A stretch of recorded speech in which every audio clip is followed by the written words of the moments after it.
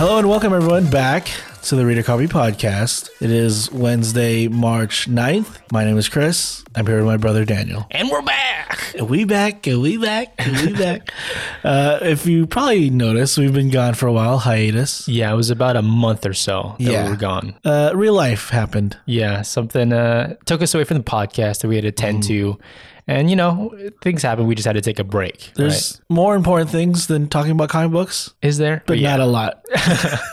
But we're finally back, ready to keep it going. For sure. A lot to catch up on. Yeah, that's right. A whole month's worth of comic book goodness to catch you guys up on. In fact, today, literally the day we're recording, we went to a small local comic book convention. That's right. Yeah, we were there for like 2 hours just looking around. It's small. It was at an Elks Lodge. Yeah, I'm learning what that is today too. But tiny little room, a lot of people in there. Yeah, it was packed, and they're already at the point where there's like masks are optional. That's true. Mm-hmm. And I was like, man, there's people in here with no mask, and it's like you're shoulder to shoulder. Yeah, it was closer than shoulder to shoulder almost. Like you're like butt to front almost. Like it's so we're like two as in a can.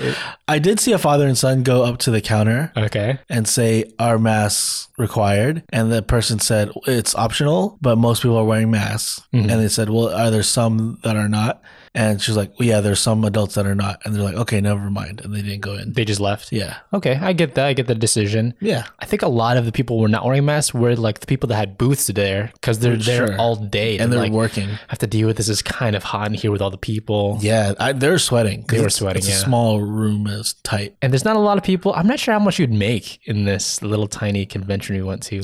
I don't know what it costs to rent a spot. Yeah. But if you're not selling Funkos, I don't know if you're making money.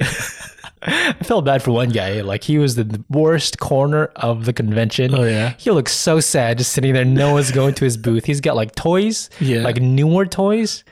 Newer toys. Like newer things, not the old retro stuff people ogle at. So he wasn't selling much. You know what's weird? It was sold as a Comic-Con / toy convention, right? Right.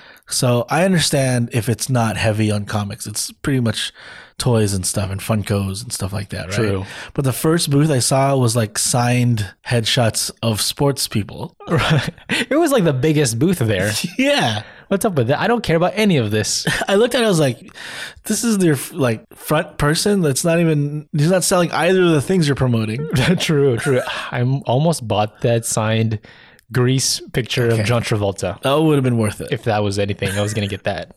But I did go just to dig for comics. There's not a lot of booths that had comics. I'd say 1 out of 10 booths had comics. I think that's right. Yeah, there was like 4 booths that had comics, and most of them I didn't want. Yeah.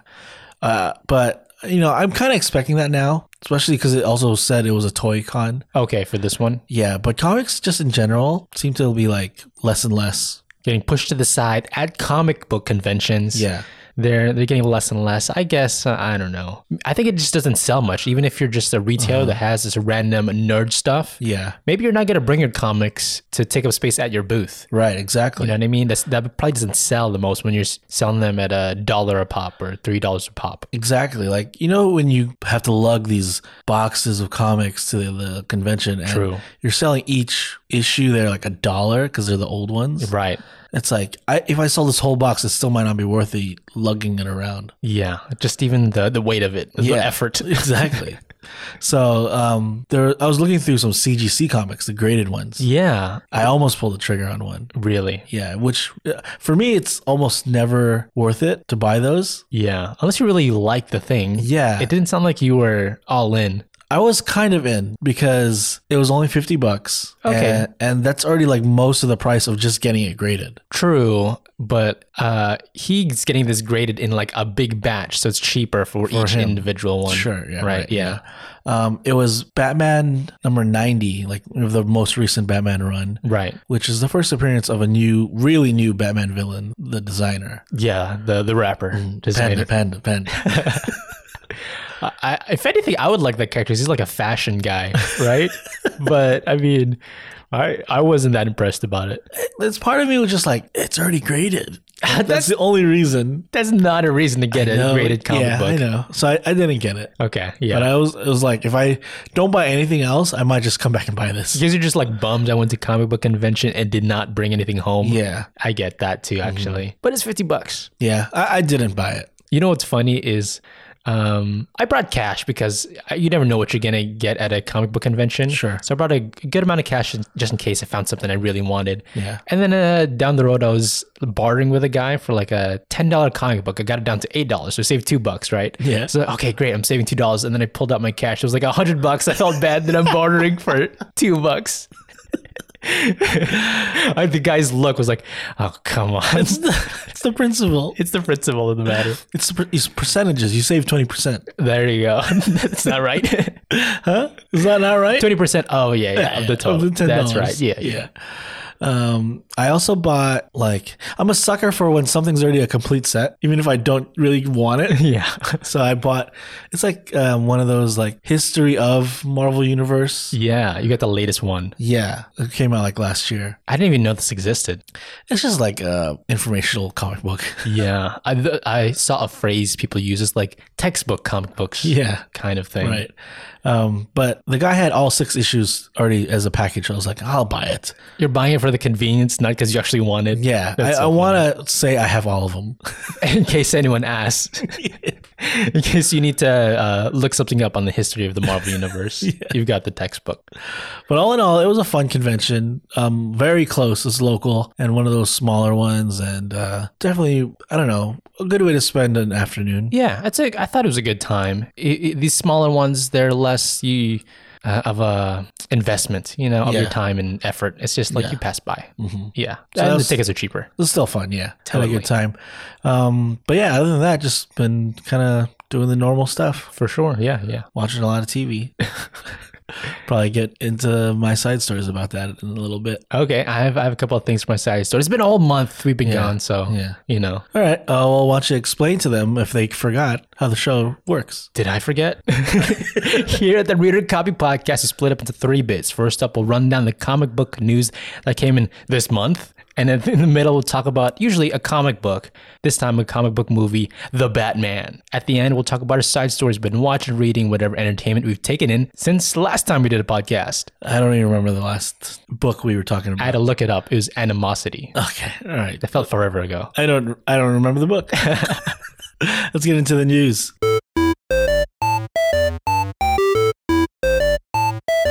While we were away, one of the biggest events in like American history, everyone watches this all at the same time because it is the culmination of like a whole season of competition. And I finally, geared up to prepare to watch it. And it's the commercials for the Super Bowl. Right. What everyone's tuned in for. And one of those commercials was for Doctor Strange and the Multiverse of Madness. Yes. And there was a lot of things dropped in this. We already got a trailer before this. Yeah. But there's one thing specifically to point out, right? Yeah. I know for you guys, this has been out for a while, but we didn't get a chance to talk about it. Right. So why not now? Because you have to. You have to talk about the bald guy in the room. Professor X is in it. Is he? Patrick Stewart is in it. Is he? First, Patrick Stewart denied that was him in the trailer. For like a day. He's like, people have been imitating my voice since I was a theater actor, right? Yeah, but I mean, since then he's confirmed that it is him, right? He's just flip-flopping. You think it's just Kevin Feige gave him the go-ahead to just say it was him or what? It's undoubtedly him by just watching the trailer and using your ears. Yeah. I mean, also he says it now, so I think it is him. Yeah. But what does that mean for us, the audience? I don't know. There's so much. Obviously, it's multiverse stuff, right? So from what we've seen in No Way Home, okay, past Marvel movies that are not in the MCU can cross over. That's totally true. Yeah. The thing is, the last time we saw Professor X, it was down the road in his universe, right? Logan. Yeah. So, he was also dead. Right, exactly. Not the first time, though. That's true. So he can never die. There's a lot of things. This could be in between, like Logan and the other X-Men movies. This could be a totally different. I think it's a totally different Professor X. Professor X. Yeah. It's Patrick Stewart. Yeah. This is Jean-Luc Picard.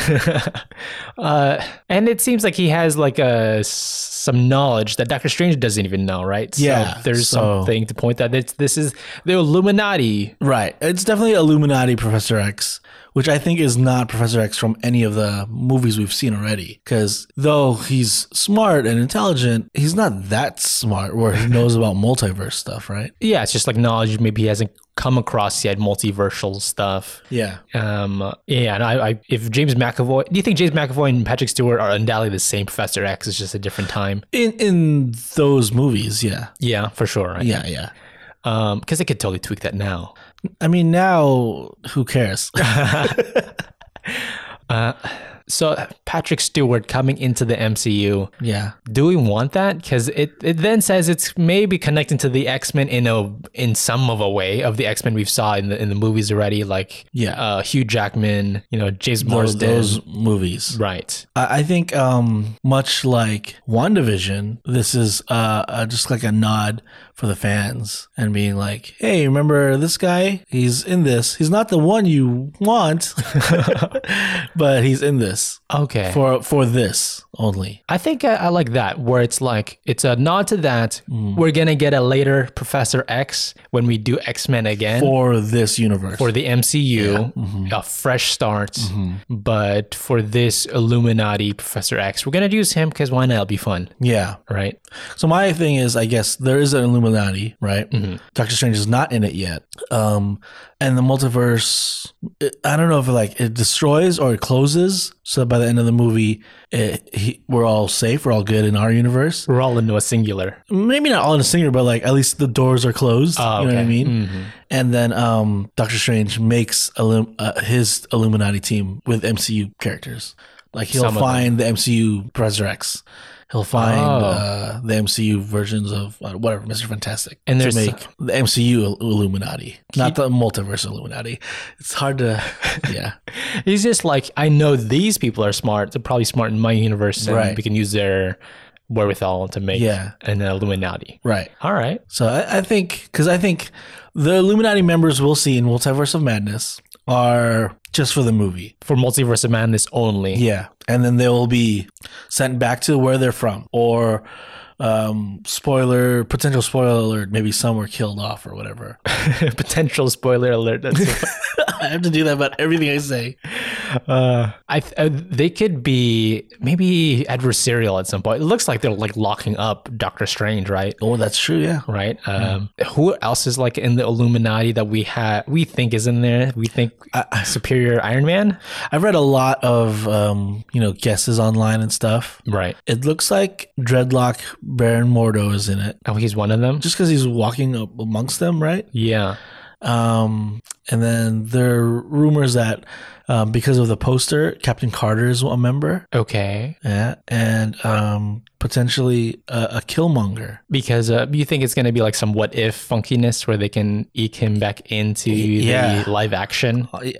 Maybe, yeah. Okay. I don't know. Do you think Mr. Fantastic is in it? That's a big rumor. I think he is in it just because I feel like he's a big part of the Illuminati, right? Yeah. He loves jumping around multiverses, or universes, whatever the phrase is. Sure. So I think, and everyone's been talking about John Krasinski being him again. That thread has been pulled again, right? Yeah. And I think he's gonna be casted as Mr. Fantastic, and he's gonna be. I think that might have been him sitting in the chair. We've been talking about that shot of the people in the shadows standing up there. I think one of those is Mr. Fantastic. Yeah, probably. And I think Marvel and Disney convincing John Krasinski be like, it's only for this movie. I think that's enough to convince him to do it. All right. Same with Patrick Stewart. You think he has this desire to direct a Fantastic Four movie? Oh, I know he likes directing and he's very talented. So I would imagine he could do it. I think that's kind of stressful being the main actor if he is the main actor and director. Like Ben Affleck couldn't do it. Yeah, that's true. So let's say you could only it was your choice. Would you rather him star in it or direct it? Oh, wow. Star in it. Oh, okay. Yeah. I think he's a good pick for... Mr. Fantastic is supposed to be kind of a jerk, right? Kind of up at like eventually he'll know become it all. Like, just like almost too smart for his own good, right? Like for just like a tiny little change, and he's it's called the Maker. The Maker from the Ultimate Universe. Universe. Almost there, right? So I don't know if John Krasinski. Once he grows a beard, he's like, he becomes mean. That's not it. He's shaven is when he's mean. The beard holds him back. It's okay, like is that a suppressor.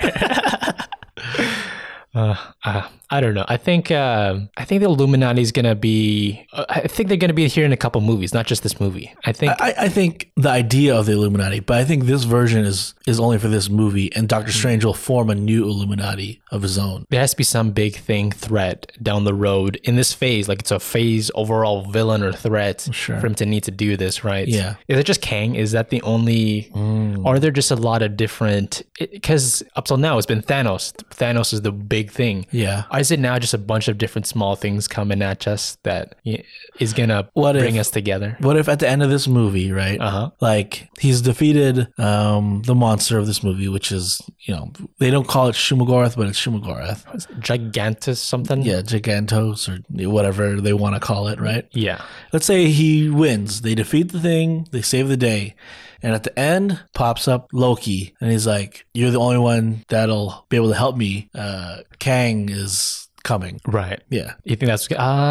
it makes sense because maybe he's the only one that knows about multiversal stuff in the MCU or wherever Loki found himself in at the end of the TV show. Yeah, and Owen Wilson doesn't remember him. Right. He's somehow running around on his own, right? Because they're chasing him, I think. He's like I don't know, like a man on the run now. He's on the lam. Right. Right? Because they don't recognize him at all. So he has to call up Doctor Strange. The one guy that he found annoying, remember? Like he was like throwing him down the portals. Like he knows something. He's the only one that he knows would kind of understand this. Yeah. Everyone comes to Doctor Strange for their troubles. Yeah. Right. He's too powerful. Honestly, I also think Mordo was right that Doctor Strange doesn't know what he's doing. He doesn't. He sucks at his job.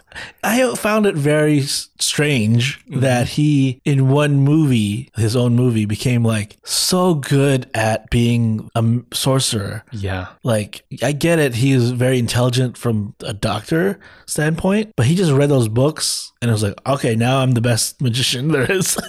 It was a thing where he's like sleeping and reading. Yeah. It's like listening to a book on tape while you're asleep, right? It's the same thing and it just ekes into your mind. Okay. I don't think that works at all. You brought this up when we first was watching the trailer.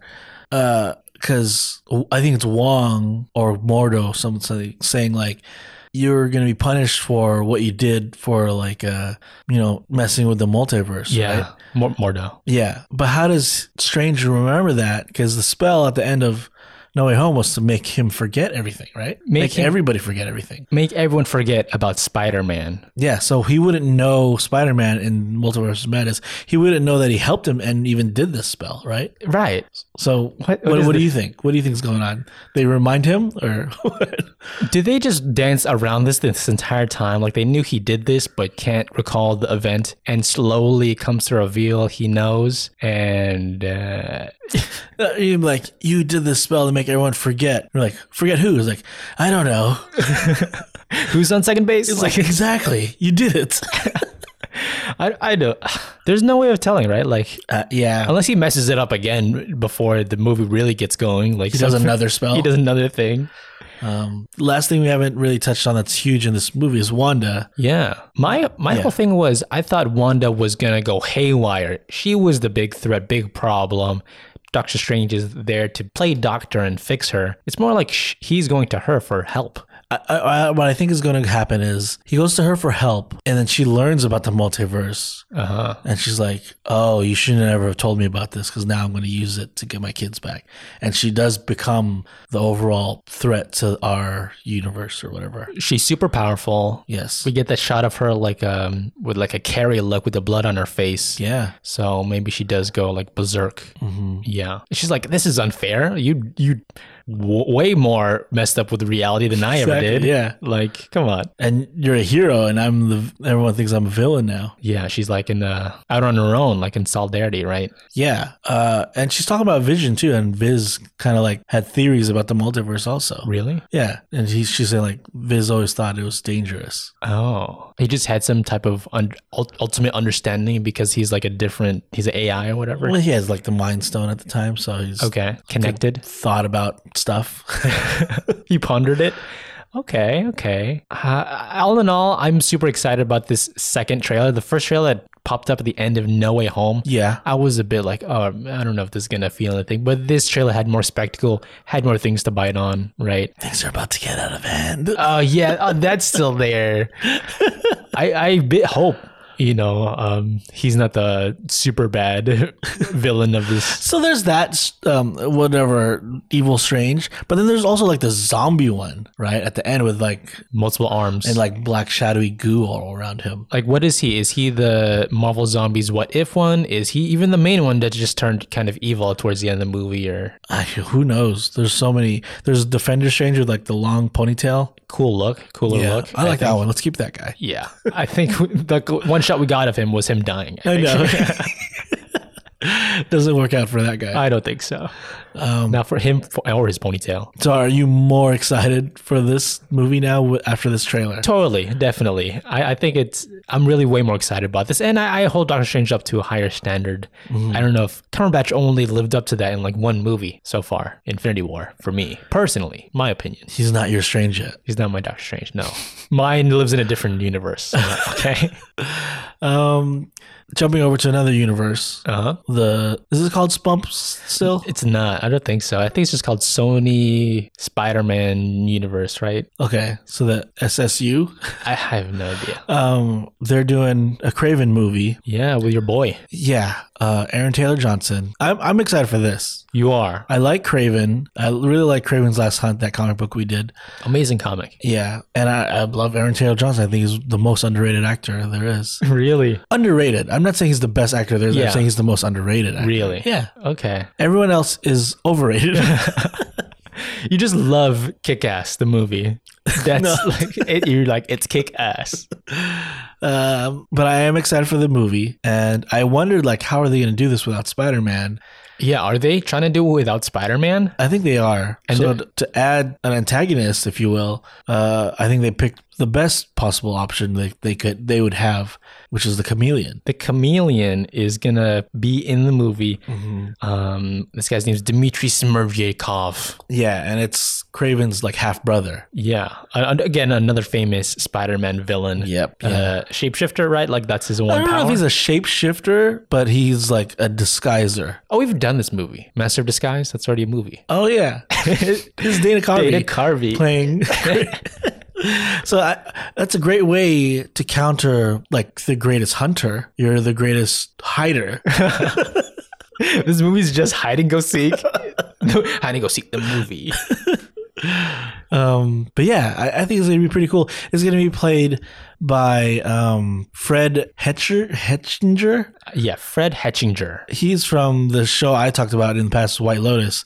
And in that movie or that show, he kind of played like an aloof teenager that just wanted to be on his phone. Okay, I could see that. So I don't see him as Chameleon yet, but I think he did a pretty good job in White Lotus. So I want to see how he would act in a more elaborate role. I'm questioning if this is like the main villain. He's like a younger actor, Fred Hetchinger. What I know him from is for Fear Street, the Netflix horror thing. Yeah. And there he's like a teenage, like F up, like, mess up druggy guy. Okay. So I don't know if that's enough for a stature of like a villain for the movie. I think he may be just like a side character, like someone that's just as messed up as Kraven, but is in the story, Well, we also know that Russell Crowe's in it. Russell Crowe? Yeah, and I think he's playing their father. Oh, wow. So I think it might be like a mind game of like him pitting his sons against each other. Oh, okay. And ultimately, he's actually the villain. Okay. That's pretty intense. Because I think he brings up his father a lot in Kraven's Last Hunt, the comic book. Yeah. So that makes sense, right? Even though he wasn't in the main story, have him be like, it's a family drama is what it is. Exactly. Okay. All right. the deadliest game though. It's like hunting people. That's his thing. That's his hobby. Kraven's the hunter. Does it work without Spider-Man? I think it works with Chameleon. He's hunting him down. You think? Yeah, and it's almost like you remember the Van Damme B-rated movie? It's like Hard Target or something like that. Or, I definitely don't. You don't know that? No, early 90s, late 80s. That was the one Van Damme movie I missed. I'm sorry. That's about like hunting humans. Yeah. Like rich people hunting humans. I think it's like an old story, right? Like world's most dangerous game, whatever. Something like that, the old story, right? Mm-hmm. That's what Kraven's based on. Yeah. I think it's going to be good. I think Aaron Taylor Johnson is an underrated actor. I think you're right. Mm-hmm. He's not my favorite as much as you, but there needs to be some foe that's really like interesting. Because Spider-Man as like your prey is pretty crazy. Like taking on this guy that can do acrobatics and things. Yeah. Like would it be like Venom would make sense as part of your... But I mean like Chameleon could portray something like that. Yeah. All right. So I think of Chameleon as like this leader of a gang kind of character. Like is that what he's like? My real only take on Chameleon is from the animated series. Oh yeah, Spider-Man, and he was kind of just like robbing banks and stuff, but in disguise. Yeah, that's his thing, right? Yeah. All right. Okay. But imagine you don't know who you're hunting. And then you don't learn that it's your brother till like later. Oh, okay. I wonder if he's an estranged brother that he doesn't know about. Maybe. It is only his half brother. Okay. Maybe, the father has some type of resentment towards him, doesn't want him, the Chameleon, after his inheritance also. He's pitting his son he likes against him. Maybe. Or maybe he's like the illegitimate son. And he's a half brother. He's not his just main brother. So he's like, Kraven has everything. I deserve some of that. So he's, I don't know, outsmarting Kraven maybe. Oh, okay. To get his share. The hardest thing is making these villains into heroes when you're making these movies. Yeah. How do you make Kraven your protagonist? He kind of was in Kraven's Last Hunt. Except he was killing Spider-Man. He's not doing good stuff. No, yeah. But it's for 4 issues. It's not a whole movie that we're doing this. Yeah. Inside the head of this mad killer type of thing, right? Mm-hmm. In Kraven's Last Hunt, he goes full out like, I'm going to become what I'm hunting. Yeah. So he was like underneath like a sea of spiders. Yeah. Like, do you want him to be like that method in the movie? Like almost like crazy? First off, I don't want to see anyone take a shower in spiders because I hate spiders. There's that. But if we're going all in, like let's go all in. He's supposed to be this eccentric kind of rich guy and this is like his one thing is his hobby is doing this really messed up thing, right? He is like, it's like that's the only thing he can draw from that he feels empowered or feels like a real person is. Yeah. Which again is why I think Chameleon is the perfect foe for him. Oh yeah. Because he doesn't know what he is. He doesn't know how to study him because he doesn't know who he is. Okay. All right. He has to have a struggle at one point, right? Because Kraven, that's how you like your protagonist. But how he's supposed to be this guy that knows his prey front to back. That's how he was played in the comic book. So how is he going to know this guy? Mm-hmm. Right. Also, his real name is Sergei Kravenov. I thought that was just funny. Kraven, yeah. Kraven is Kravenov. This movie doesn't come out till January of next year, so they could potentially add more characters in it. Yeah. Would you want to see Spider-Man in it? I think they just have to be creative about their story and just don't have Spider-Man because maybe that'll take away the attention from Kraven, even though these are Spider-Man villains. Yeah. I get what they're trying to do. They're trying to just play with all their toys, right? Mm-hmm. To make as much money as they can. So maybe keep him out of there for now until we get into real Sinister Six or whatever stuff where they tussle. If we do have to have a Spider-Man in it, which one would you want? Okay. So you could pick which Peter Parker, right? Yeah. Oh, okay. What if they're like Spider-Man's just in the background? We know about him, but he just idolizes him for now in this movie. Sure, yeah. I think I want Tobey Maguire, like a successful one that's out in the streets. Being a weirdo is not that weird, like dressing up and escapading. The world is used to it. Yeah. And then Kraven's just like, I'm the next one. Oh, yeah. And then he tries to, he views Spider-Man not as a hero, but also as a hunter, like taking out his prey, these villains. So he wants to be the top hunter. Yeah. Top dog. Dog the Bounty Hunter. However he ends the movie, he's like, my next one is Spider-Man. Oh, I like that. Yeah. That'd be cool. Yeah. It's also a way for Tobey Maguire to still be Spider-Man, but not have to be Spider-Man. There you go. Yeah. He just shows up on screen in the background, and we never see his face, Tobey Maguire's, so it could be whoever else is in that costume. It's just his costume. On TV, yeah. I like that idea. Yeah. Sony could play with those other universes now. They have a multiverse. Yeah, interesting. All right, yeah. Well, we'll find out in January. Yeah. That's closer than I thought. Really? Yeah. That's like 10 months. I mean, we don't have a trailer yet. I don't know how. I never know how these trailer releases go, but it's closer than I thought. Okay. We'll find out soon enough. Another universe. There's like unlimited Marvel universes now. So you say. I thought it was always the same universe this whole time. It's different because you had to buy a different service for it. It was licensed. The Netflix Marvel characters. I'm talking, of course, Daredevil, but Jessica Jones, Luke Cage, Iron Fist, Punisher. That's right. We all know that they were canceled by, I guess they're technically canceled by Disney because they revoked the licensing, like they didn't re-up with Netflix. So come this past March 1st, they were removed from Netflix. Yeah, I told myself I gotta watch these. Yeah. I never did. Oh. Well, you still can. Oh. On March 16th, because they're moving over to Disney Plus. Thank God. I can catch up on Punisher and I never did. So what does that mean? So let me ask you a question. What does that mean?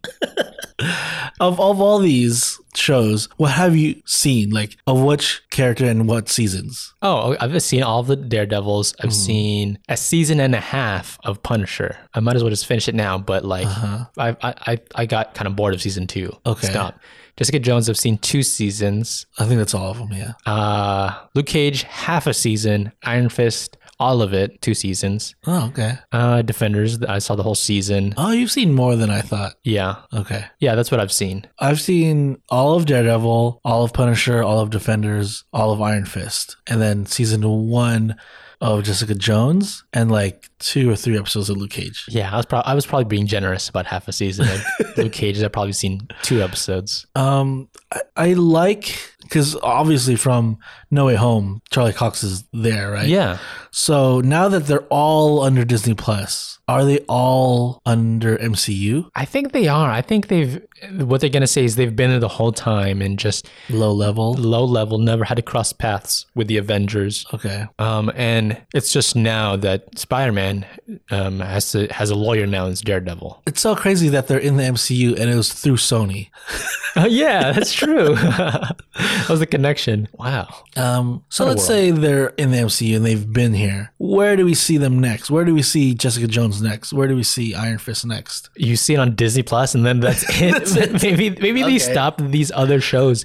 They just care about getting Daredevil specifically in the MCU for some reason. That they very well could be that. I don't think so. I think you don't think when there's a big threat and Daredevil's there and they're asking him, do you know anyone else that could help? And he's just like, nah, not really. I think Punisher and Daredevil are probably going to be used just because they were fan favorites. Yeah. I think there's a possibility they won't use Jessica Jones. And I think they're not using Iron Fist and Luke Cage. Oh, okay. I'll say this. Whatever you want to say about the actor, was it Finn Jones that played Iron Fist? Yeah. Whatever you want to say about his acting or the quality of that show, I still kind of liked it. And Iron Fist, the character and all his lore is huge in Marvel comics. Okay, sure. So to deny Iron Fist and Kunlun and the Thunderer and all that in the movies is a letdown. It kind of is, true. They're connected to the dragon that was in Defenders, so that's the mystical side. We're getting into more mystical stuff now too, so that makes sense if they'd include that. Don't you want to see Shang-Chi and Iron Fist cross paths? Yeah, I was already like voting for him to show up in Shang-Chi. Remember that? Yeah, that'd be cool. I want to see it, but I'm like going off of the fans' like reaction to the TV shows. Okay. That's what I'm going off of. Yeah. They very well could be them being Marvel, MCU saying, hold my streaming subscription. I'll do this right. Yeah. You know? The thing is about the fans, they don't know anything. They hold all the power. The thing about fans is like they hate something until it's gone, and then when you bring it back, they love it. I've been waiting here this whole time to watch it. It's like, oh man, Amazing Spider-Man 2 is the worst Spider-Man. Oh, he's back? I love it. Yes, it was the best Spider-Man. Snyder doesn't know what he's doing. Give us a 4-hour cut. Exactly. So yeah, once Iron Fist, when Iron Fist was on the air or was premiering, Yeah. they're like, oh, this is lame. He's not a good fighter or whatever. But man, if I could see him with another MCU character, I would love it. That's how you think the fans are responding. Yeah. And are they saying the same thing for Luke Cage? Look, Luke Cage and Jessica Jones, to me, their powers are almost the same, right? Oh, okay. And in the comics, they kind of like, they hook up and they retire. Yeah. Do that. Oh, okay. The chemistry, it's way better in the comic books than it is in the show. In the comics, they have a kid. Yeah, I mean, I don't see the spark there between the two of them. Yeah. Honestly, I don't see the spark between Luke Cage and Iron Fist, right? There's no spark there? There's no spark there. They're the heroes for hire. They're like best friends. Yeah. I want to see like a friendship there that could work on screen. I really thought this was not going to be part of MCU, and it's just its own thing. Yeah, but they brought Charlie Cox back in Spider-Man, so there's no denying it. And it wasn't just like, is Charlie Cox as Matt Murdock? He's definitely Daredevil in it, right? Yeah, with that move. Yeah. So yes, I want to see Daredevil in the MCU, and if that means I have to see all the other characters in the MCU, so be it. I'll suffer through it. I'm fine with that. I'll take it. I'll swallow that pill. All right. But what I also read, and I'm surprised at, was how much money Disney was losing by like ending the licensing with Netflix. Yeah, it's not crazy amount of money. It's crazy amount of money, but I think they'll make it back. I mean, they'll make it back somehow. Yeah. But $200 million, they're saying to not get anymore. Yeah, they're saying we'll skip the $200 million to have our characters back. It's no longer in Netflix. We'll stream that on Disney Plus. Yeah, that means Netflix was paying them $200 million. Is that a year or whatever? I don't know. I don't think it's a year. I think it's some type of multiple of years. Okay. Yeah, it's probably multiple years to just give that up. Yeah. Yeah. I mean, do they need those characters? Is it worth $200 million to you? The character, I will say they did it probably for Daredevil and Punisher. Just that. Yeah. Yeah. And they'll make the money back.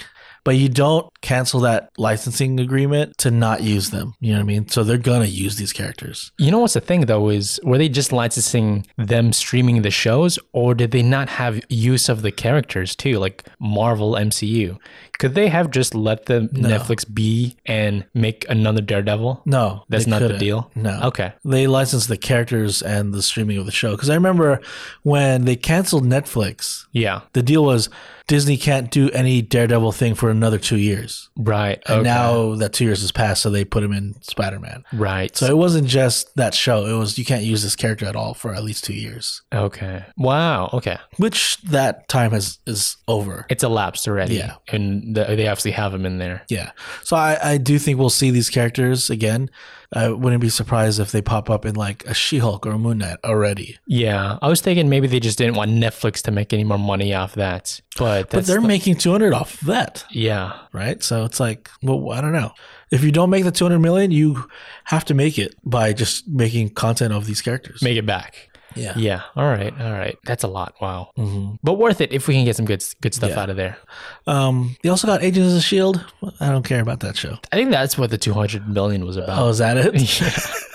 That's not even Netflix thing. That's ABC. Yeah, but I think it was on Netflix, right? Yeah. Streaming on Netflix. Streaming rights, I guess. Yeah. But I mean, they own ABC too, right? Doesn't Disney own ABC? Yeah, I think so. So they already had that. I guess, yeah. That is definitely MCU, right? Because Phil Coulson was in the Avengers. From the start, yeah. Yeah. Yeah. But So Inhumans are real. They're in the MCU. Yeah, I guess they've already been there, right? This is...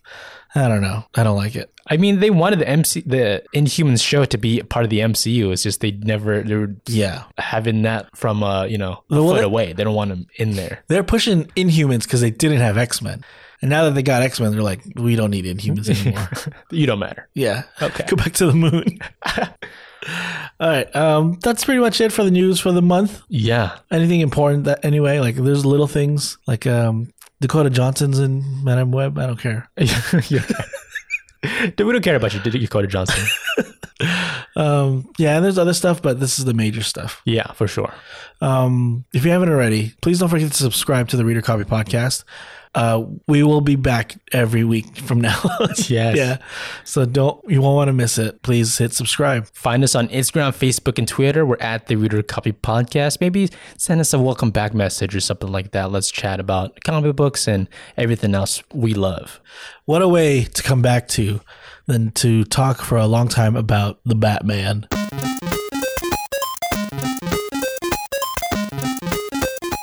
The highly anticipated next Batman franchise started this weekend. That's right. Yeah. We got our eyes on it and watched the movie. Yeah. It was delayed. It should have been out in October last year. Really? Yeah. And I heard, obviously it was delayed because of like coronavirus, but also I heard like they delayed it because they didn't want it to be part of that HBO deal. Where they wanted it in the theater. Yeah, I would do that. Yeah. But we finally saw it. We've seen trailers. What was your like anticipation level? Like from the trailers you saw before watching the movie, did you think like this is what you wanted for a next Batman movie? My anticipation was sky high. Like I thought that this could be the best Batman movie. Could it beat out Dark Knight? Yeah, that was one of our major questions. That was a big question. Yeah. How about you? What did you think? Do you think Robert Pattinson was gonna be it? This was number one. I knew Robert Pattinson's a great actor from seeing his other movies like Twilight. Obviously. Yeah. Good Time. He was fantastic in Good Time. Amazing movie. Yeah. So I knew he had the acting chops, but did he have the Batman-ness, right? Yeah. So that's what I was questioning. And, but yeah, as far as the movie, like I wanted something that was more detective and, we'll get through the whole movie, but yeah, it is more detective-y. It definitely is. Yeah. Yeah. I felt like it was its own Batman movie. Yes. It didn't feel like a rehash of other Batman's things we've seen. It didn't feel like a continuation of Nolan's trilogy, right? Or a Tim Burton-esque style Batman. It felt like this is Matt Reeves' definitive, like it's his Batman. The feel of the movie, the character portrayal, the world that they're in is its own. Yes. And it's a new taste of everything, right? Yeah. I'm happy with that. Yeah. We'll go non-spoilers for a while, just so if you haven't seen it, you can get an idea of it. But expect spoilers later. Yeah. That's like for a couple minutes. Yeah. Before we get to it, I also want to break down a couple of things.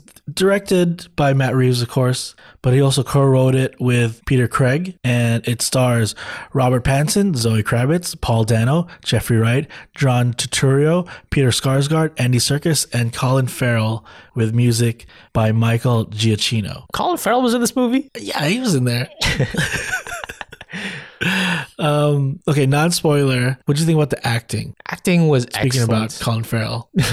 Yeah, okay, yeah.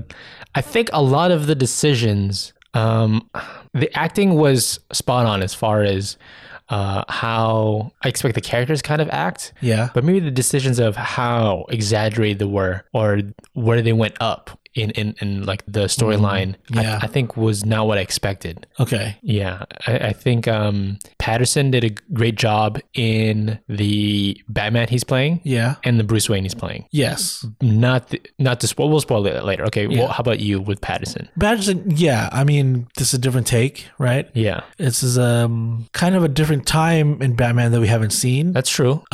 It's a year two Batman, a younger Batman, right? Yeah. Not an origin story at all. It's not an origin story, but it is like not, a fully developed Batman yet. And I think that was a smart move because he's messing up left and right, but also skilled in his own specific things. Right. Yeah. Like I said, it is a detective story. So we're learning things as the audience, just like Bruce Wayne is, right? Mm-hmm. So it's definitely got that noir feel. Yeah, it gives you that from the very beginning. Yeah. Like it's like a case, like a detective on a case. He's experienced, like we said in the trailer. Yeah. He's surrounded at a crime scene with the other detectives. Like he's in that mode of looking at every single aspect of the scene. Right. We've seen all these characters in other Batman movies already. Have we? Yeah. I think all of them, right? Yeah. But I think like we haven't seen them in this way. This is a different Batman. This is a different Catwoman. This is a different Penguin, right? Yeah. It's definitely a different Riddler. Yeah. I mean, it's hard to say. It's definitely more realistic than those. Do you think overall this movie is more realistic than the Dark Knight trilogy? No. Yeah. Because the tone of this movie is like a David Fincher, like after a serial killer, dark, like, yeah, that stuff is real, but like realistic. It's heavy-handed in that noir feel where it's less realistic. Yeah. And that's what we're here for. It's weird because like in a way, yes, it's less realistic because like you said, it's more noir. Yeah. But the elements in the movie and the things that happen are more realistic than like, you know, like the events that occur. Than like a Batman Begins or Dark Knight or something. Like a Joker running rampant, flipping a semi. Yeah. Yeah. Like, so it's like, it's both. It's a realer world, but more stylized. Yeah. Okay. Yeah. If that makes sense. The camera has a better sheen or whatever. Yeah. I don't know. The story, it's 3 hours long. It's the longest Batman movie. Yes. It might be the longest comic book movie if you don't count Justice League Snyder Cut. I think Avengers is longer. The either Endgame or Infinity War, whichever one. Okay. But I don't want to say it didn't feel long because it definitely felt long, but I feel like everything is needed in it. I don't think it was all needed. Oh, really? Yeah, I don't think it was all needed. I think they could have maybe had one less character, so it'd be like one less story beat. I don't want to give away that too much, but then like I feel like it wasn't all needed, but I didn't feel antsy where I needed to get up and stop. Oh, really? Because I was gonna say usually more villains leads to a worse story, but this was, I thought, weaved perfectly. As far as the villains, yeah, I think those were needed. Yeah, and the less important villains did not take up too much of the real estate of the time, whatever. Yeah. Okay. Yeah. But overall, just as a movie, even if you're not a huge Batman fan, just as a movie, could you recommend it to like an average person? Average person, yeah. Even if you don't like serial killer things, I think it's just a great movie that you should just experience. Really? Yeah, I think so. That I don't know about. Yeah, I don't care. I want you to watch really? the movie. Yeah. I feel like obviously if you're a Batman fan, you're gonna love it. Yeah, but I feel like maybe if you're not a Batman fan, I don't know if you'll love it. Oh, wow. I think there's a lot of the elements in it, the action. I think it's serviceable. I think each of these superhero things have their own style. I thought the Batman one was good. This Batman was good. And the spectacle of it, I think the acting was great. I think Zoe Kravitz was better than I thought she was going to be. Yeah, you had your doubts about her. I think I did, yeah. I thought like I haven't seen too much great stuff from her yet. This was the one where it's like, yeah, she made a leap in skill. Yeah. I think. Yeah. The inspiration, Matt Reeves, the writer and director, said the inspiration for Bruce Wayne and the Riddler, Bruce Wayne he thought of was more like Kurt Cobain. Yeah, you could. I mean, the music in the background, you can already tell. Yeah. And then the Riddler was the Zodiac Killer. Yeah, it's pretty 1-to-1, I think. Yeah, with the look and feel. If that's what they're going for, yeah, they acted just like those characters, those people. Yeah. Yeah, if they were in a comic book, exactly the same for that, I think. All right. So before we get into too deep spoilers, you would recommend it to anybody? Yeah, maybe there would be the person that's not a Batman fan would get antsy sitting in the theater chair. Yeah. But I would recommend it to anybody as far as a great movie to watch, I think. Okay. I would say you have to like either like comic book movies or detective movies. Oh, really? I could see some people like if you all you watch is like rom-coms, this is not your movie. Yeah, I guess I'm not recommending it to everybody that's that picky, but for the average person, I would say go watch it. You don't have to be a Batman fan. Okay, well, I think most people watched it. As of the time of this recording, it's already made just under $250 million. Wow, $250 million. And the budget was somewhere between 185 to 200 million. So they made their money back. Yep. Nice. Who would have thought Batman would do so good? I didn't know Batman was this popular. Yeah. That they have multiple Batman movies happening. You heard of this Batman guy? All right. Let's want to get into the really nitty gritty. Okay, let's do it. Let's jump in. All right. The movie starts and you can't see anything.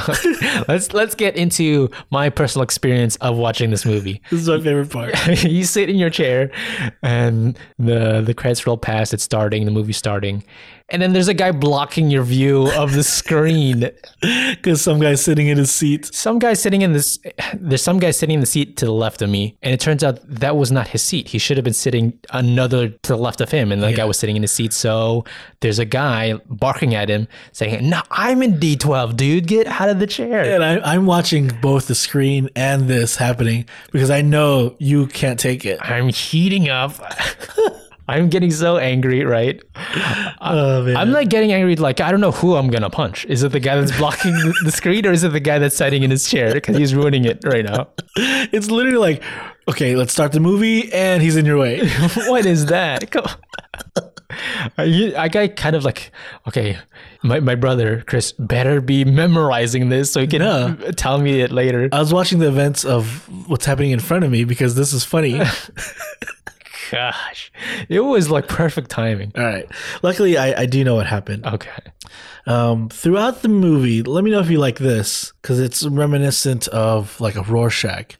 Okay. But we hear Bruce Wayne's internal monologue a lot in the movie. Yeah. It's like, it's Halloween night. It's a lot of people out even though it's raining. It's a journal, right? Yeah. Yeah. He's a recluse, so he's like talking to himself. Yeah. Talking about his experience of Batmaning. So he says he's been Batman for 2 years. At this point in Gotham, crime, like they just did this huge drug bust where they stopped the number one drug cartel or whatever, which is Maroni. Yeah. Salvatore Maroni. They've busted him and they ended his drug trade, whatever. The streets should be clean, like, polished now. But in a way, it's worse. It's kind of getting worse, right? Crime is up. He doesn't know what's going on. Why? Yeah. And the opening scene is we're at the house of the mayor, and this is the current mayor. Yeah. And it's literally like the week before the election, and he is running against this newer, younger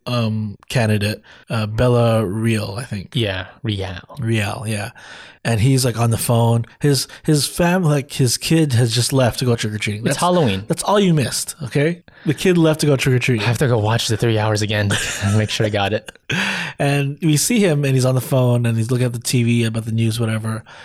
And what was revealed is the Riddler is in his house. It's dark in his place, and the Riddler is in the background with his mask on. Great reveal. Just eyeing Mitchell, the mayor. Instantly, you get the tone of the Riddler. Yeah. It's not Jim Carrey.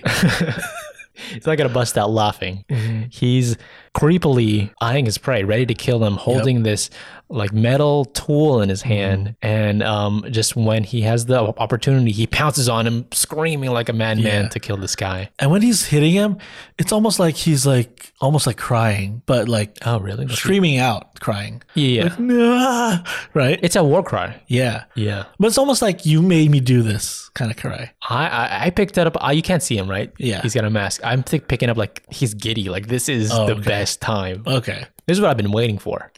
And then we cut to, we see the bat signals in the sky, and the internal monologue with Bruce continues. And it's cool because like we see all these criminals, one's like robbing a liquor store, one's, spray painting, right? And just because they see the bat signal and they know the Batman's out. And there's this line that he says that I thought is really cool. It's like, the people think like I hide in the shadows, but I am the shadows. Meaning like if you don't know if he's there, he's there. So just stop what you're doing. He's saying fear is the tool he uses. He embeds in these people's imaginations to hopefully not do crime. In a way, he is everywhere because it's just dark everywhere. The symbol it's a symbol of fear for the criminals. But where he is really is on this train where a bunch of like gang members are like jumping this one guy. Yeah, just an innocent victim. And he beats up this gang like easily, like these like Joker face looking guys. Yeah. And like one by one takes them out. Some give him a tussle a bit and hit him in the back, but you get an idea that he's confident and he like, you get the slow walk of him out of the shadows. What do you think of that? The footsteps. I thought it was the pounding of his footsteps. Pretty good, like symbolism of a Batman. Yeah. Right. They has to do something to build up the Batman lore, right? Like right. character, you know, like feel of him entering. I thought it was interesting. So this is what I think. If this was Michael Keaton Batman, he would like fly in or something. Swing in. If this was Christian Bale Batman, like, I don't know, like his tumbler would just like barge in there. But he's just walking up the stairs. This is his second year Batman. And it's so he's just angry, right? Yeah. It's like he's also walking. He's not running towards them. Yeah. He's not too scared of them. Grapple swinging into there. Right. If it's Ben Affleck, he's like in the corner, like the top corner. Yeah. Ready to like, he's been waiting there. Yeah. This is like he's going for a stroll. Like he wants to also build a menace towards them so they could tell everyone, all the other criminals that you should be worried about this guy. Yeah. And it's the scene from the trailer where he just pounds this guy to the ground and he's like, I'm vengeance, right? Exactly. That's a prominent line. I thought that's like just a cool line, but that idea is throughout the whole movie that he is full of anger and he thinks fear is the best way to fix the city. Yes. The vengeance character plays a role too in his development. Yeah. Eventually he sees the bat signal and that's a call for him to go because he learns that Mitchell, the mayor, has been killed. Right. And it's like this police investigation and Gordon escorts him into the crime scene. And it's a cool shot because all the cops are like staring at him like, this dude in a costume, we're going to let him into this crime scene. So the police department does not like this guy. Gordon is his man though and escorts him in. And you just get a feeling of resentment towards Batman in the whole room. Like what? You think you're better than me? He's a vigilante, right? Yeah. Totally goes against the idea of the police. Yeah. I guess. And there's this one guy, I think it was like Martinez or something. He's the one that's like, hey, you can't go in there, right?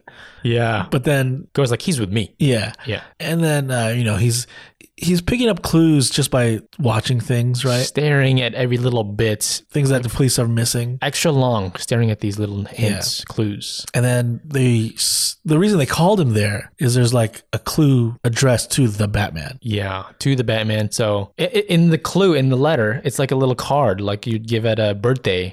And it has the, what you call it, like a legend or a key like for a cipher for him to solve about what does a liar do when he dies. Yeah, he lies still. Yeah. Yeah. And I thought this was really cool. Yeah. He goes home, right? And his base is just like, it's weird because it looks like an old subway station or something like that. Is it? I think so, but it leads right under Wayne Manor, right? Okay. I don't know. It looks like the Ninja Turtles hideout from Ninja Turtles 2. You just wanted to say that. You just want to bring Ninja Turtles. This part I don't believe, and I wish wasn't in the movie. His contact lenses that will record everything he sees.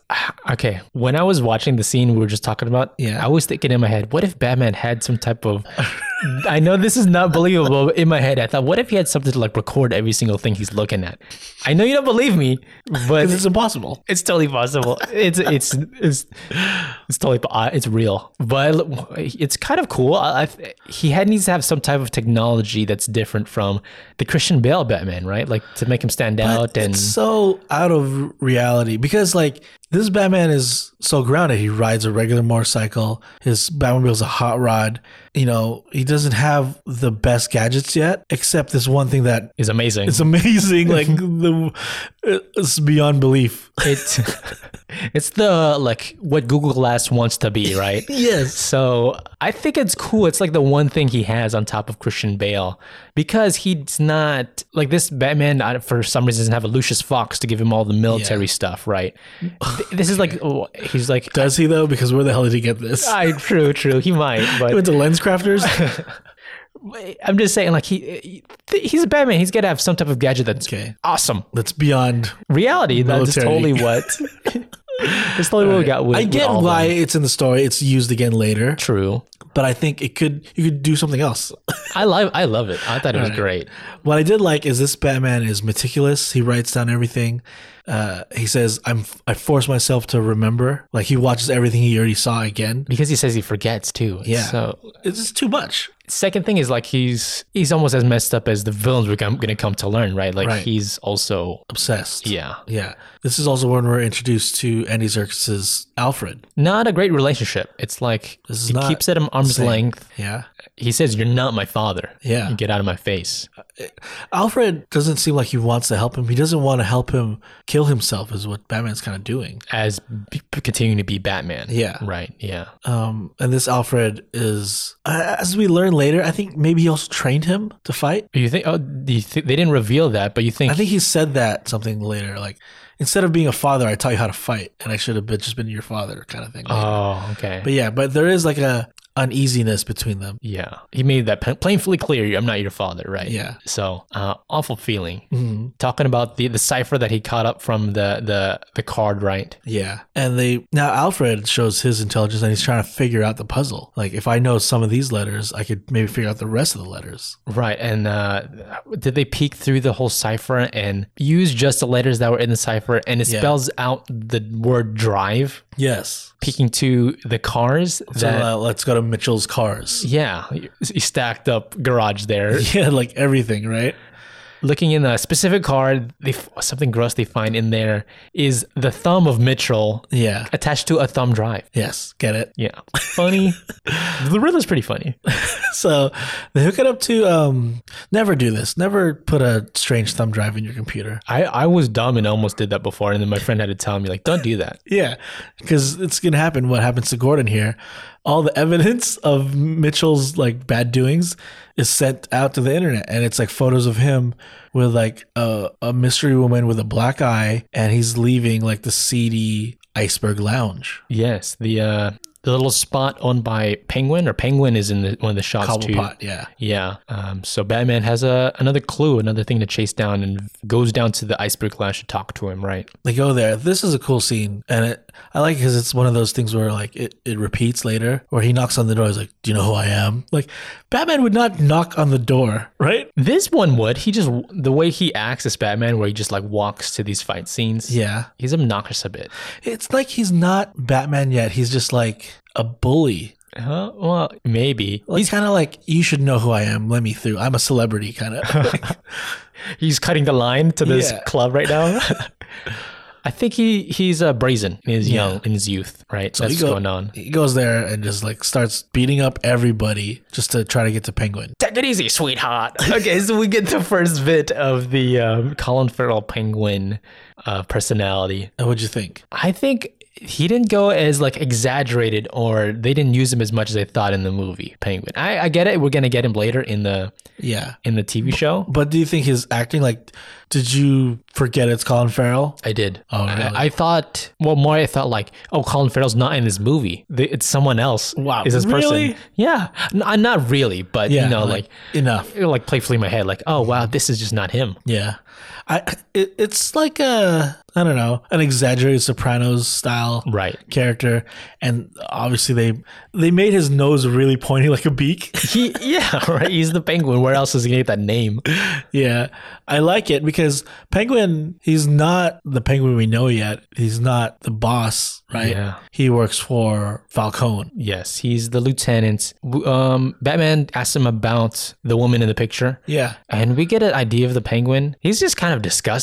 Like the jokes he makes about like, oh, too soon about the wife or whatever. Mm-hmm. And it's just, this guy is awful. Yeah. What I like about this scene is there's a point where him and Batman are just talking, right? Yeah, just in the room. Yeah. And it's kind of like this is the first time they're ever meeting. They'll have, obviously we know they'll have a long future together as antagonists.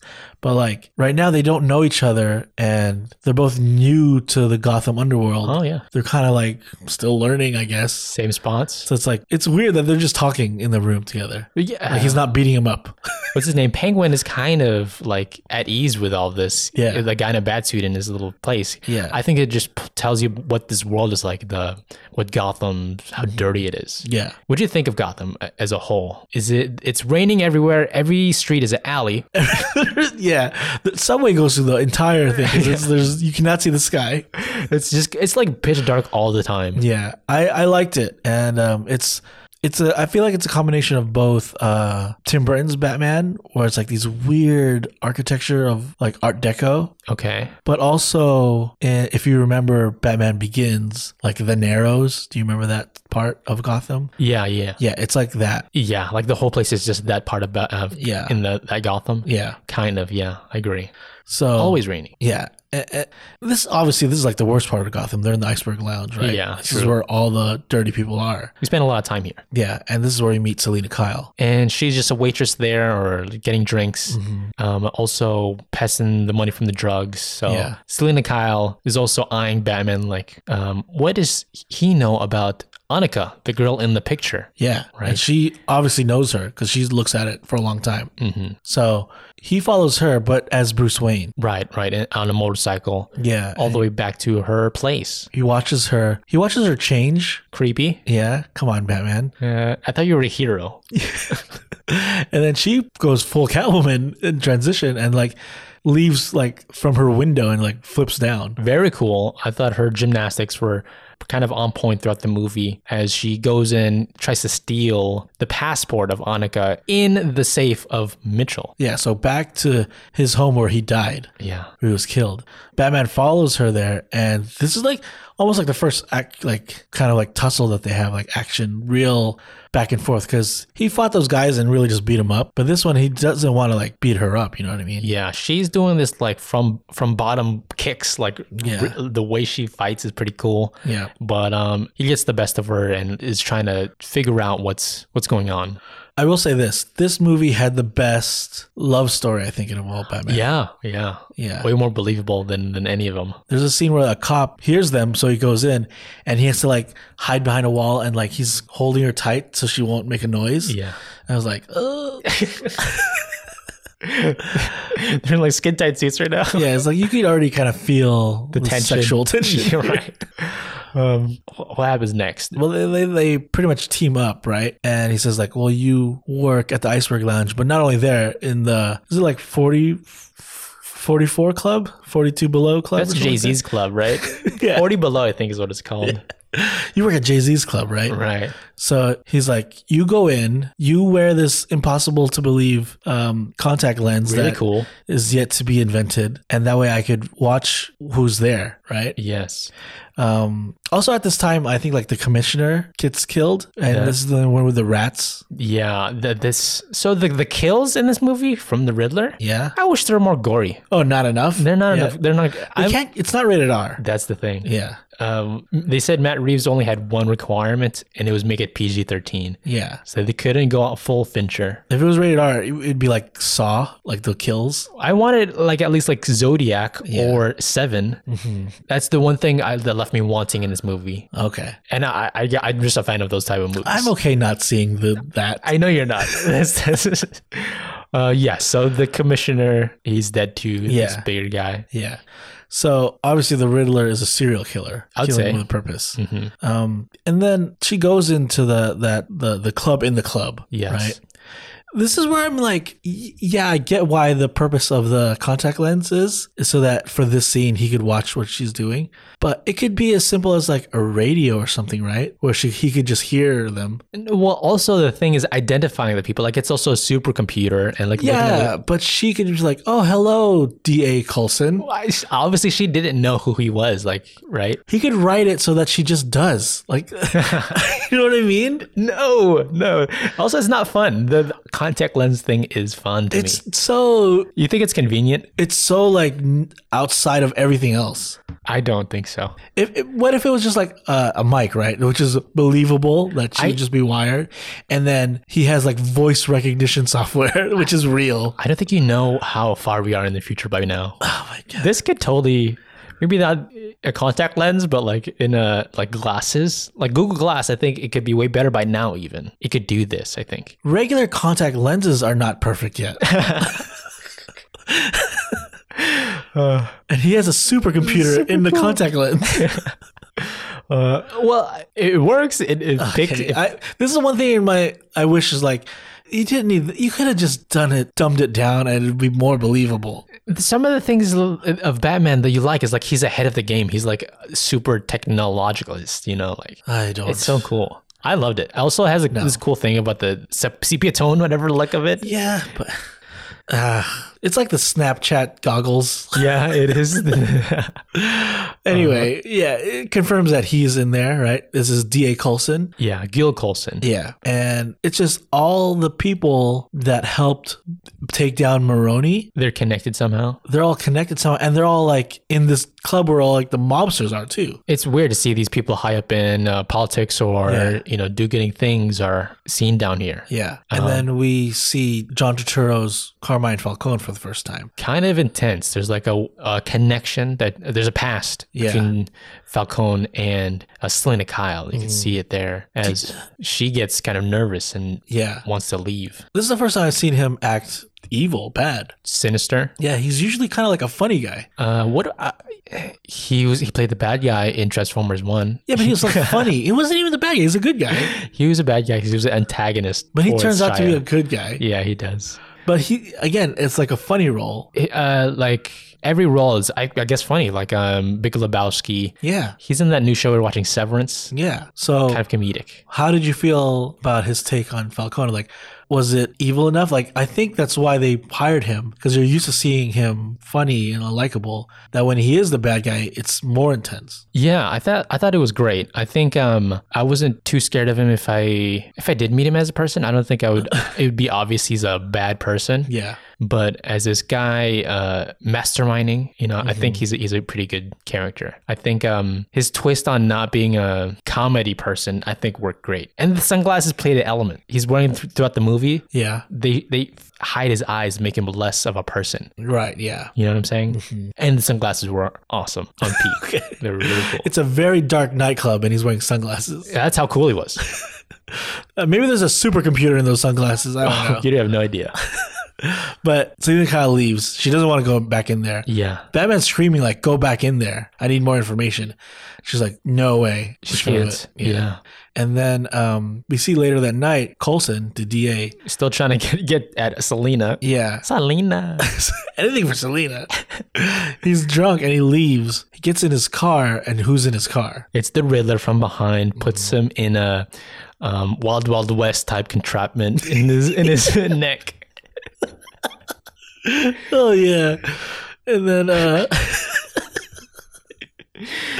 thought this was pretty cool. Yeah. Yeah.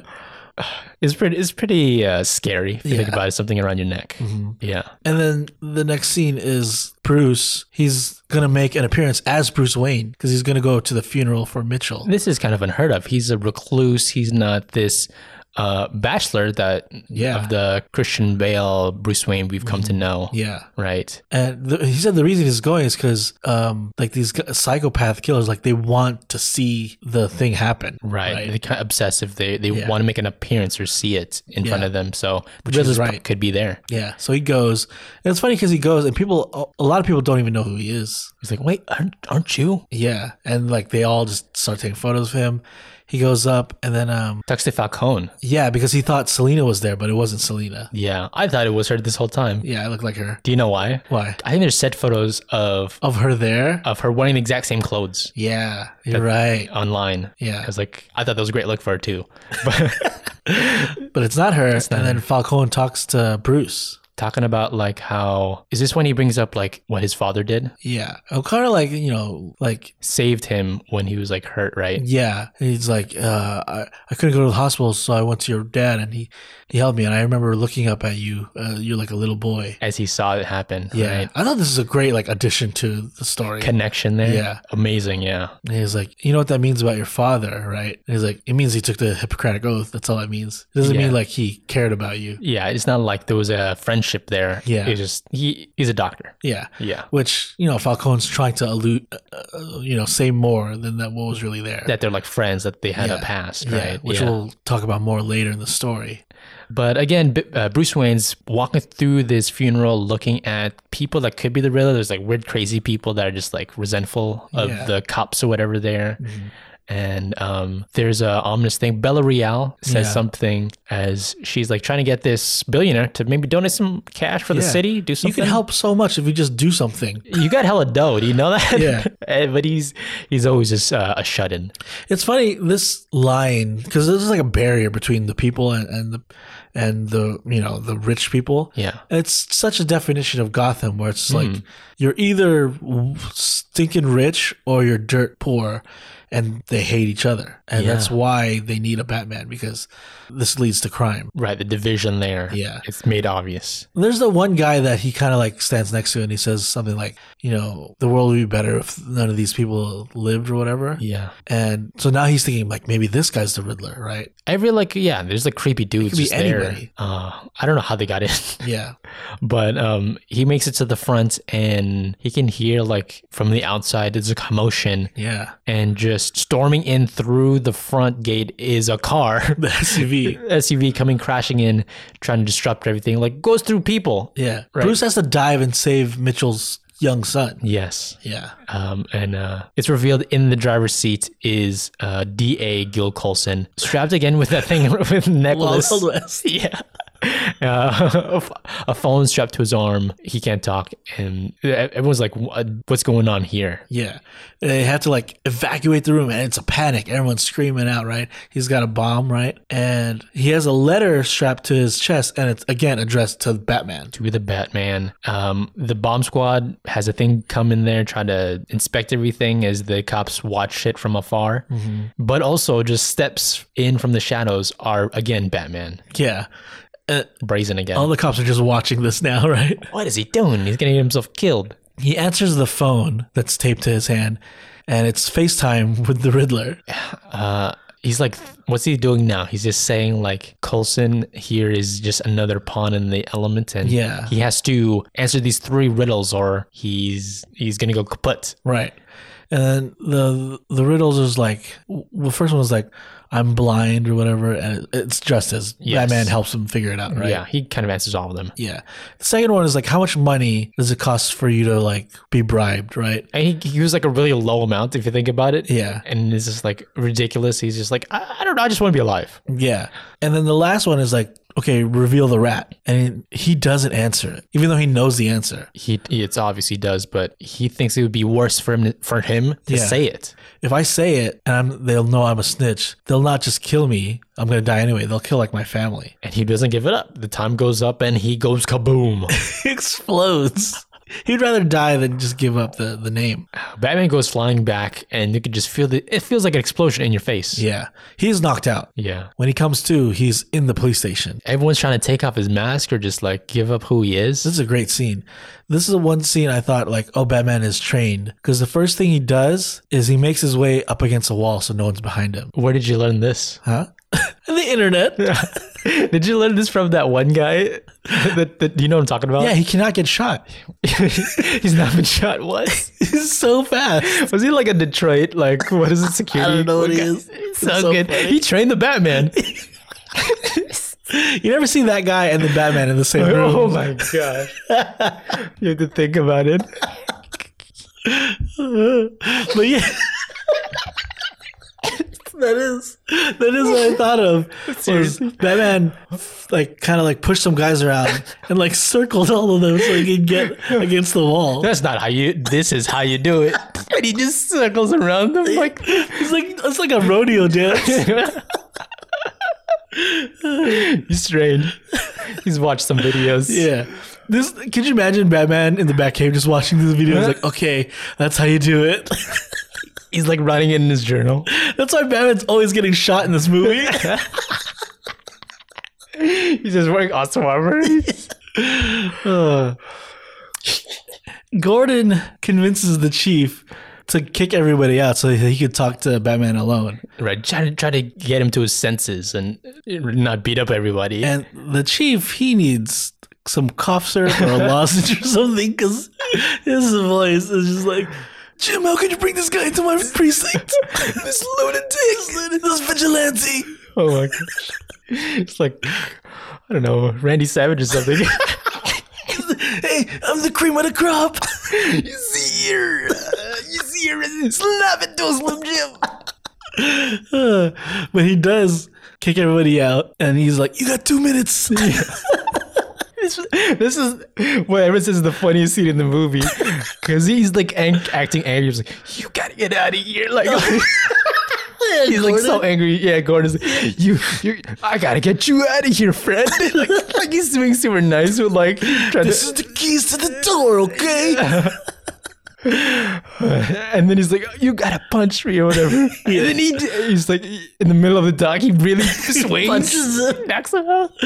What he does here is like he looks back and he sees an undercover cop. Right. But the undercover cop works at the Iceberg Lounge. Yeah. And he's like, "Who's that guy?" He's like, "Him." And then he punches him in the face. Surprises him. Yeah. And then he runs out the other door. Don't the cops know that there's another door? Well, I think that's the thing. He had the keys to the door. Oh my God. Right. This is the dumbest cops. And he's just like running around this police station. Yeah. No one catches him. Yeah. No one. He does the grappling hook up like hella floors of stairs. Sure, that was cool. That was cool. But yeah, he cannot get hit. They shoot him up there. And then this part is cool. Yeah. He runs to the ledge on the top of the building and he's scared. Yeah. He's like, "Oh, I've never done this before." You could feel his inexperience. Yeah. Right? And he presses a button or whatever, and he gets into a glide suit. Yeah. And he hesitates. I like this because this is realistic. Yeah. It's not a cape that stiffens and becomes a glider. Yeah. Okay. So this is more realistic, right? How can you hate on the eye thing when there's hella stuff in Christian Bale that's so... But that already has other things that are beyond reality. All right. You're saying this... There's like one thing that's overpowered. That thing. Yeah. Okay. Well, he uses the gliding suit and he messes up pretty bad. He like crashes. He makes it down there. It's at first it's cool. Like he's gliding. I was like, "Wow, this is tight." Yeah. And then he like hits like a sign or something. It's almost they make something we see all the time kind of special because he's kind of new to it. Exactly. It makes you scared. I can guarantee you, we're getting ahead of ourselves. I guarantee you there's going to be a scene in the second one where he's very good at it now. Oh. Yeah. A different glider suit, you think too? Yeah, maybe it's the cape now and that he lands it. Figures it out. Yeah. That like parachute thing does not work out well. No. Go back to the drawing board with that. Yeah. So he goes back and he meets up with Gordon again. And this is when they think like, oh, the rat is Penguin. Oh, right. Yeah. So we have to go catch Penguin. The Alfred figured it out. El Rata La Rata. Yeah. Right? Yeah. He's thinking, oh, it's a rat with wings, a penguin. Penguin has wings. So they go get him, and I'd say at this point, I would say this is roughly halfway point of the movie. Yeah, maybe a little bit over. And this is what I question: like, is this the best Batman movie yet? Oh, because this is the whole like Batmobile action scene. And at this point, I'm telling myself, no, it's not. I think so too. Yeah. I was thinking, in my head, I'm thinking, oh, this is just a really good movie. It's not a great movie. It's not better than Dark Knight. No. Yeah.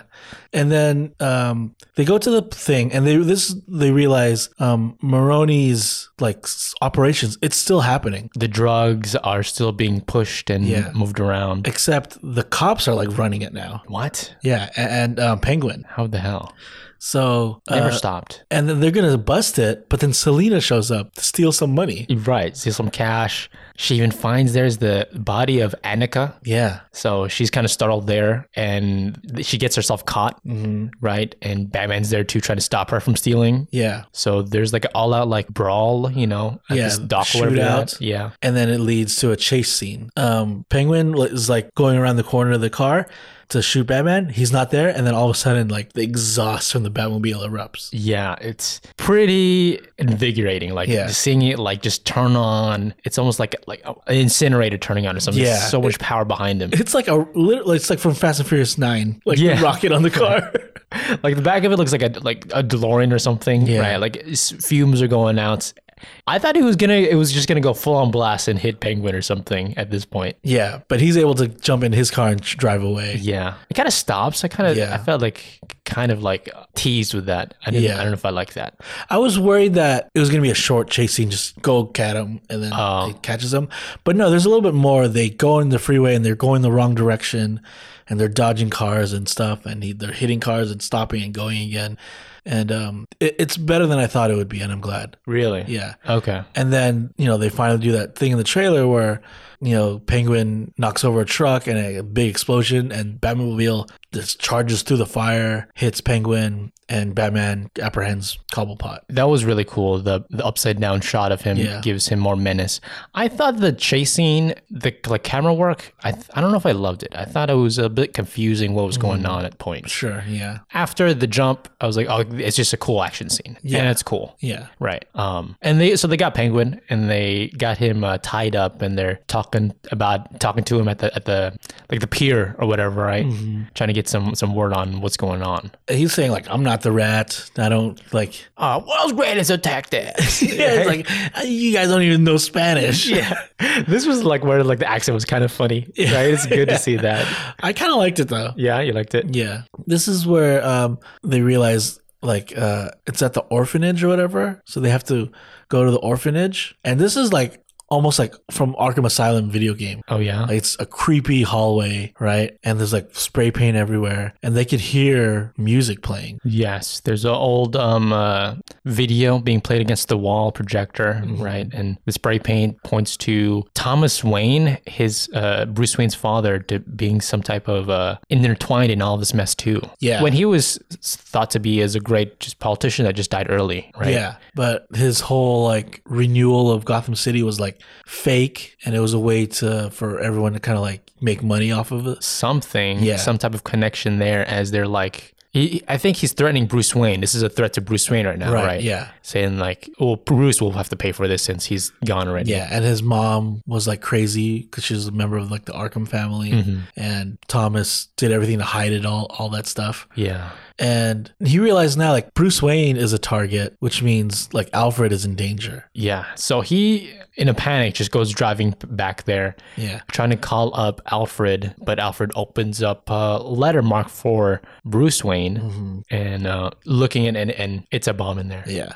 I thought they killed off Alfred. I thought so too. Yeah. Yeah. But they didn't. He's just very badly injured. Yeah, yeah. In my head also when I saw this, that has a letter that says to the Batman and it's sent to Bruce Wayne. In this part in my head is like, oh, the Riddler knows Bruce Wayne is Batman. Exactly, yeah. But I don't think that's it. It's just he knows this is another victim, and then Batman's going to show up there. Yeah. You'll get it later. I think it's like leaked to the news too, like Thomas Wayne paid Carmine Falcone to kill this journalist, Elliot, who was writing this story, kind of like this tell-all story that Thomas... Expose. On Martha Arkham. Mm-hmm. And Bruce is learning about this for the first time. So he goes to the Iceberg Lounge to talk to Falcone as Bruce Wayne. And it's like a repeat, like, do you know who I am? But this time he's just Bruce Wayne. And they're almost the twins there. Yeah. They're like more staunch to see this like uppity kid there than Batman. Right. And they let him in there, and he talks to Falcone. Falcone says like, I'll talk to you. I think it's like a thing where it's like, I have to spoil the beans on your parents now because you have this idea. I've been waiting for you like 20 years to come to me. Yeah. Yeah. And he's implying like, I killed the guy for your dad. And shattering the idea of his father, right? Yeah, as being this great citizen. And he blames Maroni because he was saying like, my enemy couldn't stand the idea of me having this connection to this politician. Yeah. So Maroni was the one that killed him. Yeah. And this enrages Bruce, right? Yeah. And he goes back to the hospital where Alfred is, and he's like, how could you lie to me like my whole life? Right. And Alfred says like, he didn't do this for his campaign to be mayor, your father. Yeah. He did it to save you and like your mother from like that expose or whatever. Mm-hmm. And he didn't really thought that Falcone would kill him. Yeah. Yeah. He's kind of just a naive, innocent politician. Yeah. One mistake ruined his life, right? I thought that was a perfect tone for this because this whole time we're thinking Thomas Wayne is actually a messed up person. That's what like the trailers are alluding to. Yeah. But this kind of mess up is the right move. This is when Bruce as Batman meets up with Selina again, and it's revealed that Falcone is her like absent father. Yeah. Right. And her mom used to be like a waitress there. And why she was stealing money is like he owes me this money. Yeah. Right. Yeah. And she wants like revenge on that cop guy that killed Annika. And she's saying like, if I find him, will you help me? I need your help. And he's like, don't do anything yet. Like, there's got to be a way where we don't kill, right? Yeah, right. And then I think this is when she's like, finds the cop and he's like tied up in the building there. She called him through the bat signal, right? Right. To meet up there. And they thought it was Gordon, but it wasn't. And she's ready to kill this cop because of his connection to Falcone and everything, and just wants the whole story, but learns that Annika's dead already. Yeah. And there's a playback, a voicemail yeah. of Falcone killing Annika. Mm-hmm. And this is when we realized like Falcone killed her because Mitchell told her that Falcone is the rat. Because right. Okay. Falcons have wings. Falcon is the rat with wings? Yeah. Wow. So then she's going to go there and kill him, right? Yeah. So he has to like get there before her and stop her. So he does that thing where he like ties his waist or whatever to the building and he just like runs down the side of the building. He's doing Yelena Belova right now. Right? Yes. Next movie, he'll just jump. Yeah. I think this is almost him just being scared of the glider again. Yeah, I think so too. Yeah. He does a safe way slower. Making it this is also like reminiscent of Adam West Batman. Because like, really? They used to like rappel, the scene where they're rappelling or climbing up. They did that a lot in that show, but really it's like horizontal. You know what I mean? The floor is actually the side of the building. Yeah. And you could tell because their capes were not dangling down. Oh, really? That's funny. It's like a Slim Shady video, right? That shot. So she's already there though, right? And she's gonna pretend like she needs to talk to him, but really she wants to kill him. Yeah, pretending she's just scared about Annika. Yeah. Gets to get close to kill him, pulls out a gun, but there's like a tussle or something going on in the background with Batman being in the building. Mm-hmm. He's like cutting off the power and stuff. Yeah. So then Falcone gets the upper hand on Selena, and he is like about to kill her. He's like, you made me do this, my own flesh and blood, but I don't care. I'll kill you. Like, you're not going to take me down. She's scratching his face. Yeah. And I noticed before this already, there was scars on his face. And it was like, it was from the mother. Oh, that's cool. Yeah. That's why he wore sunglasses. Oh, maybe. That's interesting. Like it's actually scratched his eyes too. Yeah. Interesting. Yeah. So she gets away and then she's like ready to kill him too. He's on the ground. Yeah. But then Bruce as Batman shows up and is like, don't kill him. Yeah. This is where I felt for Zoe Kravitz. Like she was so sad. And it was like I almost cried a little bit. Really? Like, this was like I want to kill him. But, it's Batman. He convinces her not to kill him. It was like, once you cross that line, you'll be like dirty like them. You'll just be as worse as them. And then she kind of settles down as they just bring him downstairs to get arrested. And then this is cool because Gordon's there. And then Falcone says something like, the police? I own the police, right? Yeah, I own your friends. They take him out. And he's like, not all of them. And then there's like a lot of cops there. Yeah. And some guy in the theater starts clapping. That was so funny. That was so funny. There's like 3 claps. And then it's just dead silent. Nobody's clapping also. I don't get clapping in the movie theater. The actors cannot hear you. I don't get it either. It's so funny. He clapped in the beginning of the movie too when like the Batman symbol's on the screen. Yeah. This one guy did a lot of clapping and cheering. People don't know how to go to the movies. I get cheering, like, that was a cool scene. But like clapping, like, oh, well done. Kind of like, okay, come on, guy. Bravo. Matt Reeves is not here. He's hoping that Rob Pattinson's in the audience in a hat right now. Like, what? So they apprehend Falcone just enough to get him past the doorway to get shot by the Riddler. Shot from up above. Bring him to the light. And in the window. And Batman goes chasing after him, but it seems like Riddler got away. Yeah, this is a cool scene. Like he grapple hooks up. The police are running there, but Batman's already there. And they see like he's been living here right outside this whole time. All his traps and riddles and stuff are covering the wall. Like he's been here this whole time. This is this part is kind of like Kevin Spacey in Seven, like obsessive. You see all the entrapments and all that. And Then they say like, oh, someone messaged saying there's a guy that ran down the side of the building and he's down at the diner down the street. And then they just go find him and catch him. Yeah. This is like in the trailer where he's trying to like drink a coffee and they capture him. And then Batman goes up to the window and is like finally sees who the Riddler is. And it's like some guy. Some dude. Yeah. But the Riddler sees Batman and he's like totally smiling, like mission accomplished. Cheesing, right? In the prison as he's like talking through the mirror. The first thing the Riddler says is like Bruce Wayne. Yeah. That's the first thing he says. So in this moment, I thought the Riddler knew Bruce Wayne was Batman. Exactly. And in the scene earlier where they're looking at all his stuff and like Bruce Wayne's circled, it's like sins of the father and all this stuff. He is talking to Gordon like this might be the end of Batman because Riddler's going to reveal that I'm Batman. So it's like, you're a good cop, meaning like this might be goodbye because like everything might be revealed now. I might get caught, right? So when he's talking to Riddler, I really thought he knew it was him. It was so like, oh man, dang, Riddler's this smart. Yeah, figured it out. It's not that hard. Like, it's got to be someone rich. You don't see this guy that much. Yeah. He's got to be doing something. Batman appeared when Bruce Wayne came back. So, he's got a lot of money. Who can afford a hot rod? That's nice.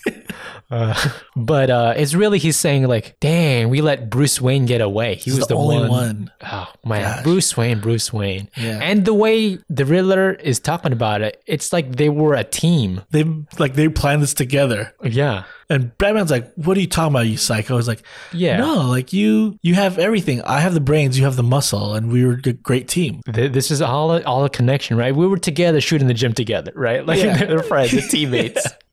That's why I was leaving you those clues, because like we were working together. Yeah, right. And it's like, there was like one last thing he didn't catch though. Oh, what do you think of Paul Dano's performance in this scene? Great. Amazing, right? Yeah. Like I believe he is crazy and thinks he was working with Batman.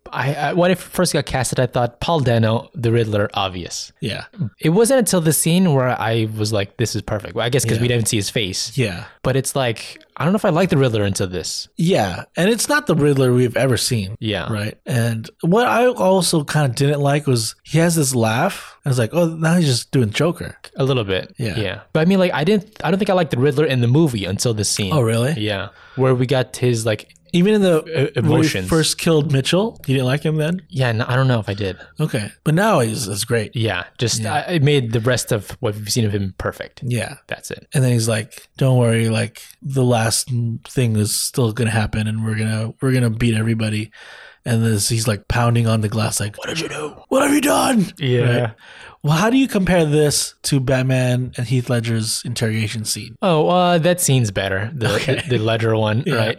But we'll go for something else here. The Dano's like nerdy, obsessive character. Yeah. It's, I guess, more believable, right? Yeah. They're making connections to like real world stuff here. Mm-hmm. It's kind of too close almost. He's talking about living in the orphanage and it's like always wet and dirty and waking up to rats chewing at his fingers. He's an internet troll. You know, he's like a social media guy. Mm-hmm. I don't know if I love that decision overall in the thing, but I get it. It's kind of real. He realizes there's another phase to this, right? Yeah. So he has to go back to his apartment and look for clues. The only cop there standing guard is that Martinez guy that hated him in the beginning of the movie. Yeah. But now is like, they're kind of like buddies, I guess. He just can't stop him. Yeah. Right. As Batman looks through all of the evidence in the Riddler's hideout and finds the Tucker. Yeah, the initial weapon he used to kill Mitchell. That metal thing, and he explains that it's for the carpet. Yeah, so Batman uses it to kind of lift up the carpet and then just tears it. And there's a whole map of Gotham there with like markings. Some glowing dots too in the ground. Light up lights. And we realize that these are going to break down the water wall that keeps the water outside of Gotham. Who makes cities like this? Is this a realistic thing? Yes and no. Like there's cities right along the water. Yeah, but is there a wall that's above your city? Like where like the water line is above your city? Does that exist? That's what happened, right? I think he blew up like the pillars that's holding up that section of the city. So that way it kind of crashed down and then went underwater. The whole city went... It wasn't the whole city. It was like that part of the city that was by the water. And it's enough to flood the whole city? I think that's not... Yeah, it's not the whole city. The goal here is not to flood the whole city, but to get everyone into the arena. Yeah, I mean, that seems like a lot of water to do that. Don't you think? Like, okay, but I super computer contact lenses. Yes, totally I think real. That's way more realistic to get it this wrong. By the time Batman figures this out, the vans are already exploding. Yeah, throughout the city. Riddler's enjoying this like it's an orchestra as floods the streets, and it's mayhem. And I was like, they did it. They put a natural disaster in a Batman movie, and I thought that was impressive. Selina is trying to leave the city, and the cops are like, "Nah, you can't leave. It's flooded. Go back to the arena or whatever. Like that's safe." So they're really funneling everyone into the arena where they had like the election victory for Bella Real. Right? Yeah, it's just like the emergency spot. Yeah, but it's not really made for that. Like that's not the intention. No, and he knows that they're all going to be there because apparently Riddler has like a whole following online. He's an influencer because he's got this whole army. He's got an army of shooters for him wearing the same mask. I guess they're followers on this, dark web, 4chan, whatever online thing, and they all dress as him. So they're all like on the catwalk of the arena, and they're just gonna pretty much kill everybody, like wipe out the whole city. Main one is the new mayor, Bella Real, who they're shooting for, and they're dangerous. Yeah, so Batman has to like charge in there. He swings in, and like these explosions kind of like shatter the ceiling, so they can dive in. And once he dives in, starts kicking butt, this is when I tell myself, oh yes, this is the best Batman movie. Because it has at least the adequate amount of action in it? Yeah, because I was like, it's not enough aaction. And I was like, oh, there it is. Yeah. The shots of this whole kind of sequence, each one was amazing in its own. Yeah. Him using this like swinging up and down Arkham City type action. Yeah. With his rope, I thought was great. Mm-hmm. In the catwalk. He's knocking these guys out. There's a whole bunch of them, but he's taking them out. And Selina's there, and she's like, I should go help him, right? So she figures out a way to climb up there. He is like really beat up though, because he's like shot, and he's like falling, and like the last Riddler guy points the gun like straight at his face. And it takes Selina to like give a tussle, fight him off, takes this guy off of him. But then she gets surprised again by another Riddler. Yeah, right? He's about to like kill her. So Bruce like can't even get up. He's that beat up. That tired. Yeah. So that he has to use like an adrenaline shot. If that's what it is. I think it's a Red Bull. Gives you wings. It's a 5-hour energy. People were saying, is it Venom? Like Bane Venom? I don't think so. I think it's just adrenaline. Diluted? Is it kryptonite? I think it's green. 4 Loco. They wouldn't go that strong. He injects it and he's just like... He's on caffeine pills. Yeah. And he beats this guy to a pulp. Like you can just imagine what this guy looks like underneath the mask. Selina is like scared, like, whoa, you're more than, you told me not to kill and you're killing this guy. You're a bit too much, guy. Yeah. Gordon gets up there, stops him, and he realized, like, what have I done, right? Like let this guy loose? No, that I've almost killed somebody. Oh, right? Batman, yeah. And then Gordon takes off the guy's mask. I think it's the guy from the funeral, except his face is all messed up already. It could be, yeah. And then they're like, who are you? And he's smiling. He's like, I'm Vengeance, right? It was a turn there, right? Because that's when Batman realized he's a bad inspiration for these people. Yep. There was a earlier scene with Riddler where he goes like, who am I? I'm nobody. And everyone thought that's what he's going to say. Like he's going to be inspired by Riddler. Yeah. But it's like he's also inspired by Batman. Yeah. It's like, to these guys, Riddler and Batman are like their teammates. They're leaders. Yeah. Wow. Fear.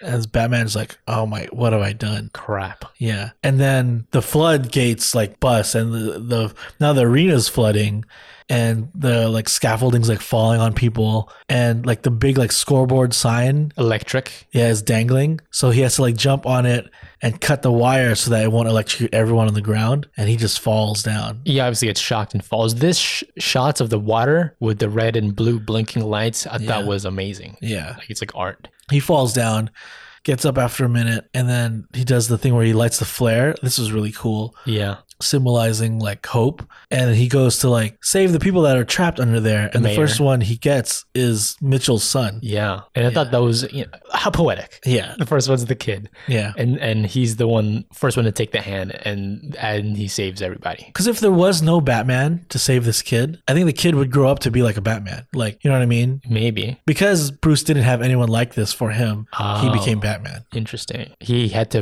he needed to see the change in the world. Yeah. So you're saying he should have never helped him. We could have 2 Batman by now.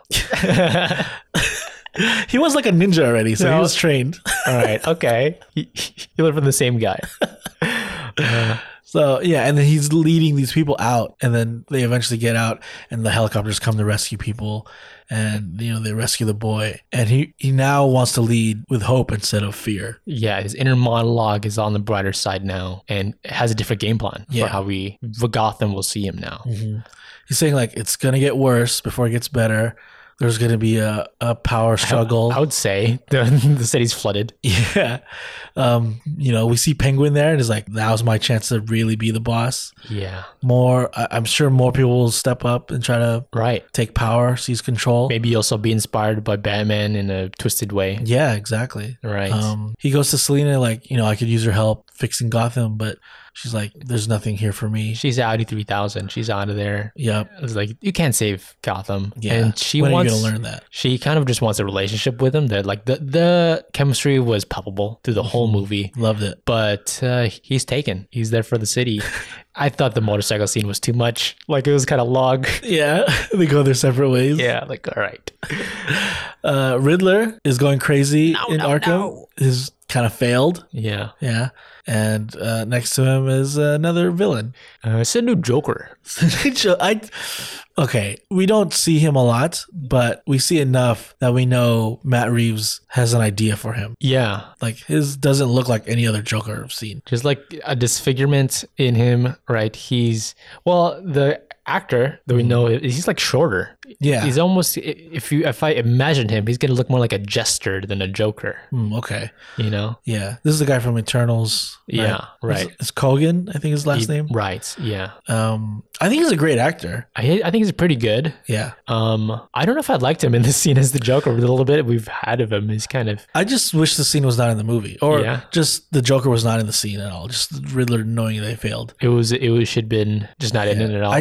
We know there's going to be a sequel. You don't have to tease it, I think. I wonder if that was a studio change that they wanted. Yeah. Like in the beginning, like, let's have this, why not put this in there? Because now we know it's for sure the Joker next. Like, if we didn't, there'd be like, a mystery. Yeah. Could be the third movie or whatever. I guess it could be, but I mean, like, we need to have him now. Part of me wishes this scene was not in the movie. One thing I'm thinking about is how like the villains are more banded together in this world. The Joker, the Riddler, but also like the messed up people, like the Riddlers that signed up for it. Yeah. I was wondering, like, are any of these names on this message board hints to villains? I was looking at them. Yeah, I was like trying to read it. memorize them. Yeah. I couldn't pick up on any. So that's the end of the movie. By the end of the movie, I'm like, yeah, this is the best Batman movie. Oh, yeah? Yeah. Better than Dark Knight? I think so.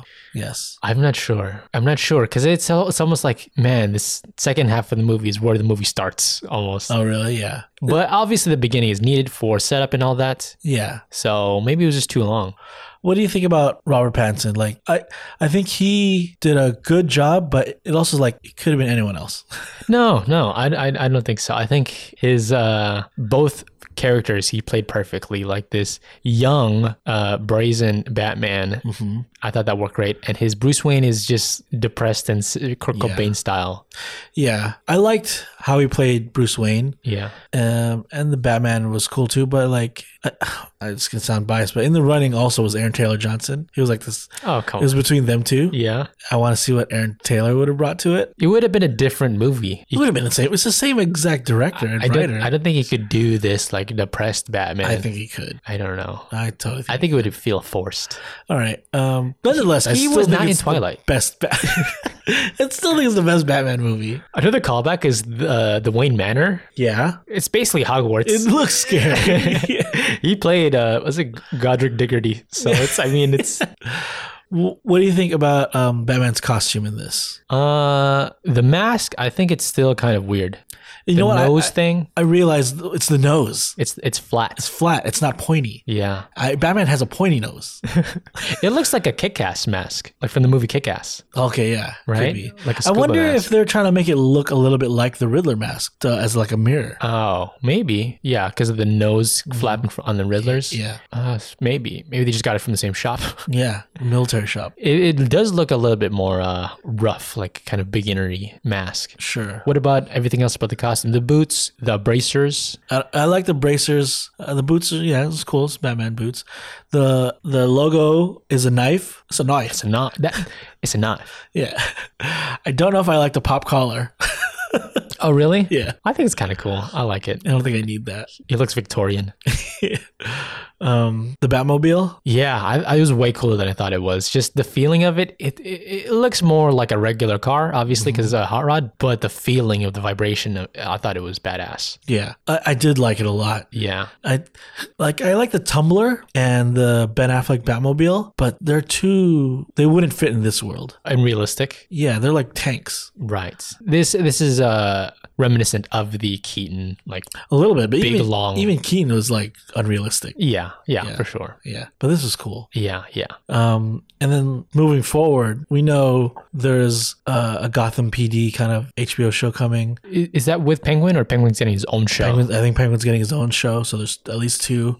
Now I'm more interested in both of these shows. What are they doing with there's a Gotham Central show, right? Like, yeah. Is it just going to be Gordon's the main character, you think? Or are we going to follow a new guy maybe we're going to have a new character that's going to feel like the Batman year one Gordon, where he's like new to learning about Gotham. Maybe, yeah. And he's like the one guy Gordon can trust because he's new. Yeah. He's not dirty. Yeah. I mean, I don't know what story or thing they're going to go with, but I'm interested in it because I did like the cops in this movie.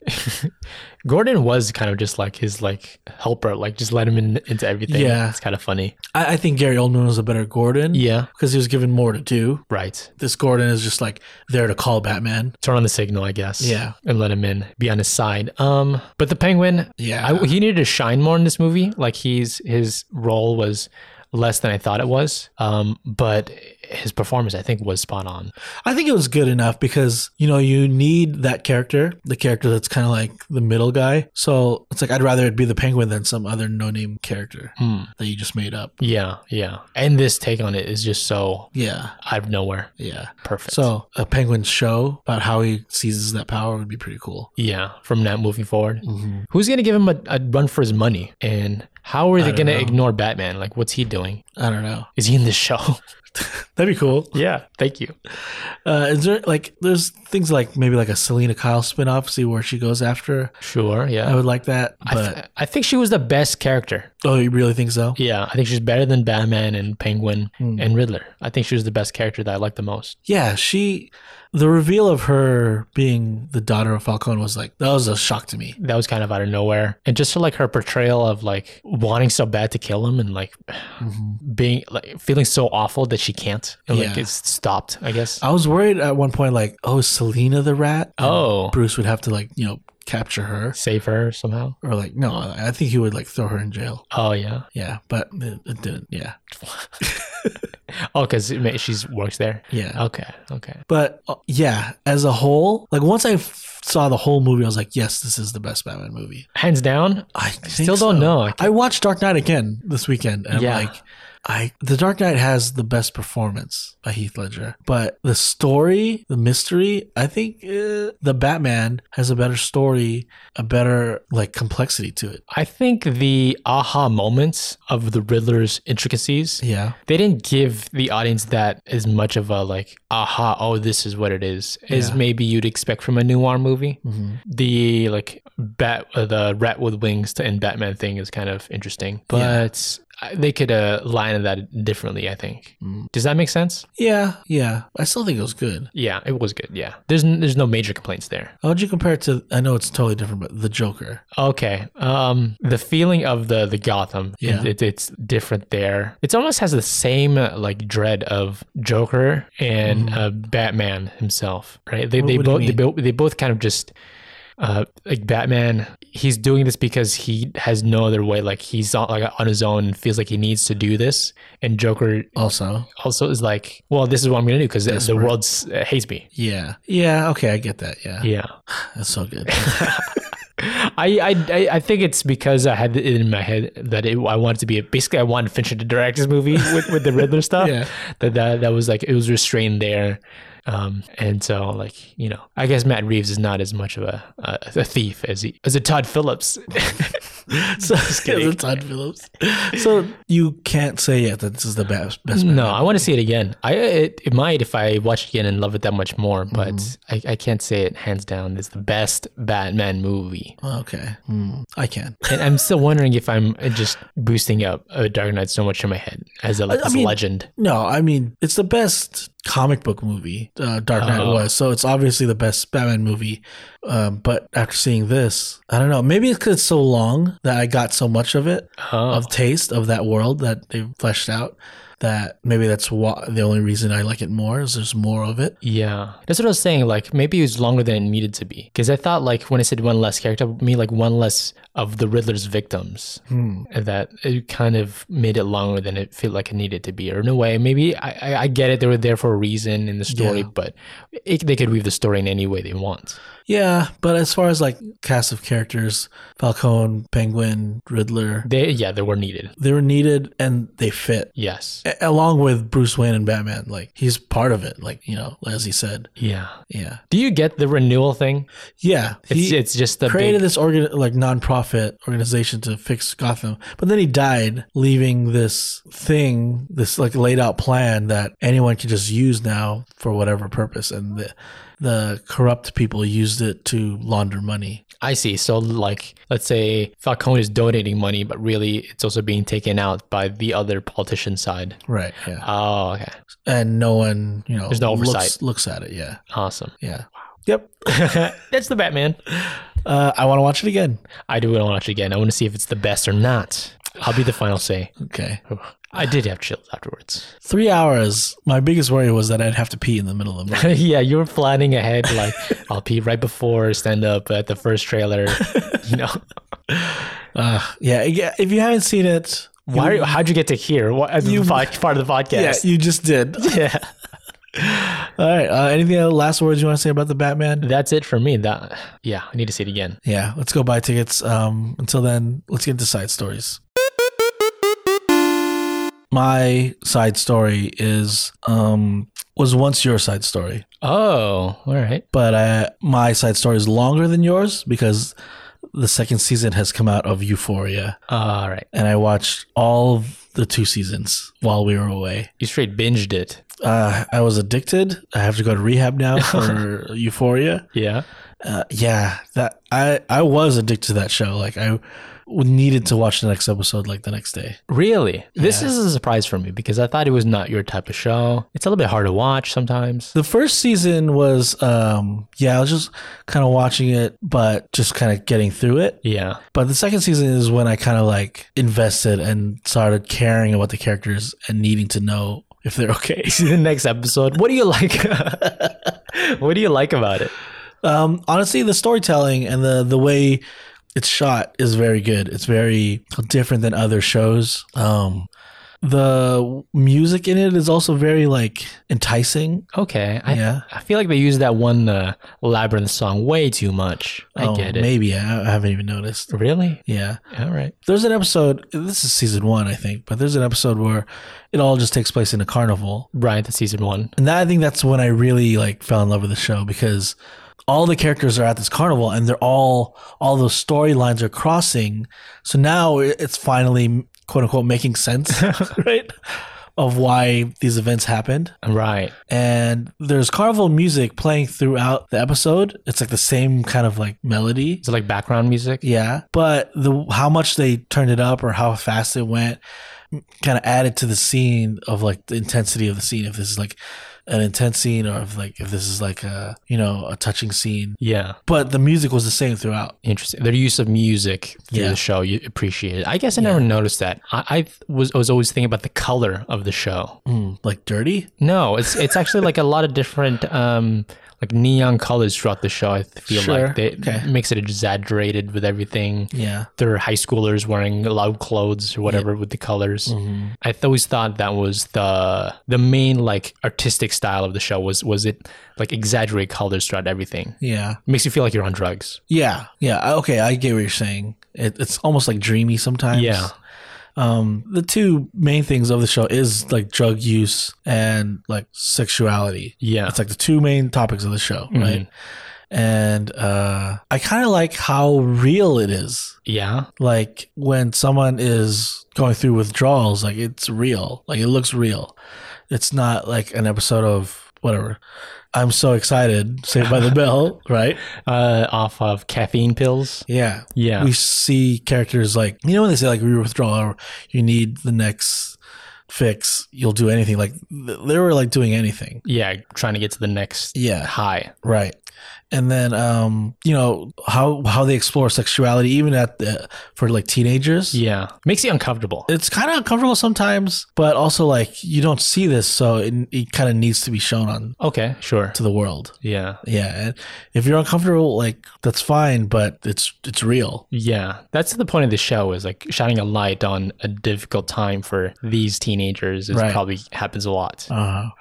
And then, you know, they portray some characters as villains, but then the next episode, they'll show you the history of that character and why they're like that. Yeah, one of the things is they'll focus on one character per episode a lot, like heavy-handedly in the point of view of one character. Yeah. And then we'll rewind and see other things where other characters were at certain points, like you said, and how they cross paths and why they're doing what they're doing. Yeah. Even though they're screwing someone else over, maybe. Yeah. So they might look terrible at one point. You'll see why they did that later. Yeah. So, yeah, that's an intricate storytelling. I agree with that. Yeah.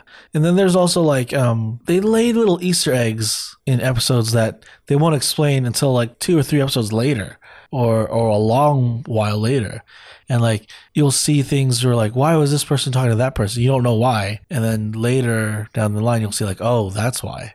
Okay. So there's things I saw in season 1 that didn't make sense to me until like halfway through season 2.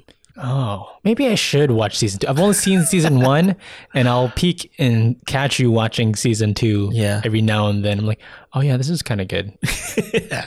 I think season 2 is great. And I know the writer got a lot of criticism about season 2 online. Yeah. And I guess because it kind of went off a different way than people expected, I think. So season 2 was, you know, the same, but kind of different than season 1. And I think that's why I liked it more. That it switched it up some. Yeah. Okay. It wasn't the same thing. It wasn't Stranger Things. A different skin, a different nostalgia. Like now in the 80s. Yeah. You know what I mean? Yeah.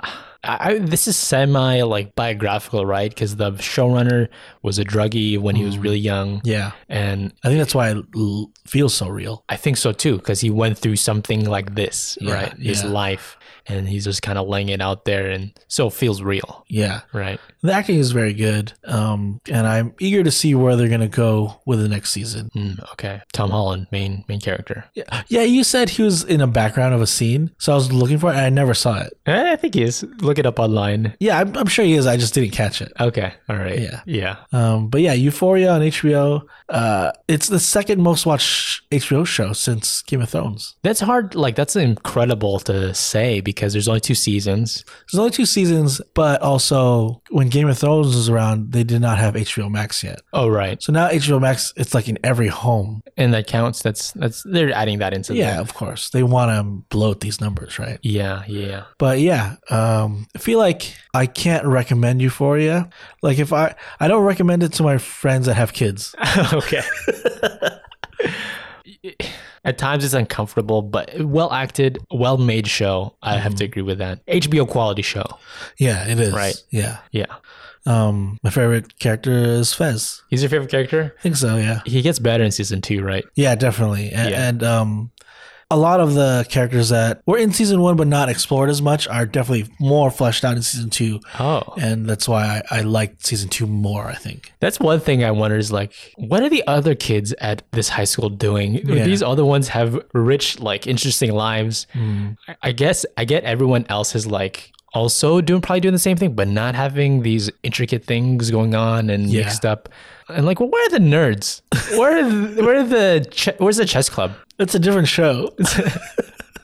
Where's the guy that has a robot butler? You know, like, everyone is. They're at the max, okay? Everyone is cool in their own way. I don't like that. I know that's not true. That's where it's the least real.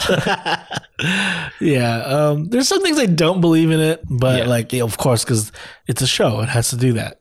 But overall, I think it's great, and I want to see more of it. Like, I was sad that I finished it. Yeah. I used to have that feeling where you're like really into a show, and then you're like, I'm caught. Dang it. Yeah.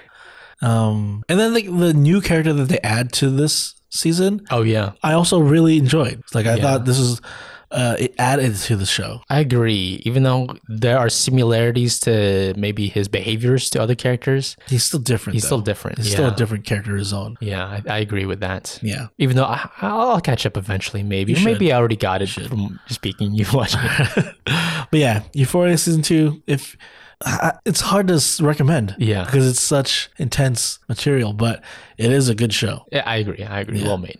So for my side story, I have this movie that we happened upon on Netflix, Phantom Thread. Oh yeah, Paul Thomas Anderson movie, PTA. Mm-hmm. I think this is the first PTA movie that I've liked. Yeah, it stars Daniel Day-Lewis, who is this famous, renowned dressmaker in like the 1950s, and he's like, people know his name, people love his work. Like, I think House of Woodcock. Yeah, that's what it's called. His name's Reynolds Woodcock. Yeah, come on, you're obviously a dressmaker. I think his work is like on the runway of back then or whatever. Like, he's high end, right? People go to him for, I think like royalty go to him to make their dresses type of thing. Exactly. He's that good. And so we're just in this life of this guy who, to be this type of craftsman, you have to be kind of OCD, kind of be in your zone all the time to be making this high quality stuff. And then he happens upon this girl who's a waitress and kind of falls in love with her fast, right? This random waitress lady played by Vicky Krieps, I think is how you pronounce her name. Okay. And so they kind of, at first they see each other, it's like a honeymoon phase where they love each other, right? Yeah. And then you kind of get an idea of this guy who's kind of controlling and wants everything quiet for him to be in his space. And it's just like this really awful relationship between the two of them through the whole movie. Weird. Yeah. Like, I watched it with you and I think it was really good, but like, it doesn't make sense why they're together. Right. Like, I get them being enamored at first between the two of them. Like, she's like kind of his muse. Yeah. And he's this famous guy with this awesome talent. But once you get a little taste of what they're like, both of them should just drop each other. They're both kind of bad people. Yeah. It takes you down this road where it's like, first off, the feeling of the show of the movie is like, it's what's not being said is what's interesting. Yeah. In scenes where people have these attitudes that's maybe they're not even saying it under their breath. It's just you get the tone of their voice, how they really feel. We, the audience, can pick that up easily, and it's just. Oof. I don't want to be in that room. Yeah. I definitely don't want to be in the room. It's just so uncomfortable. But it is, I said like in the middle of watching, like, I can't believe I'm not bored yet, because it's kind of they're doing regular old day stuff. Yeah. But I'm enamored. I want to see what happens next.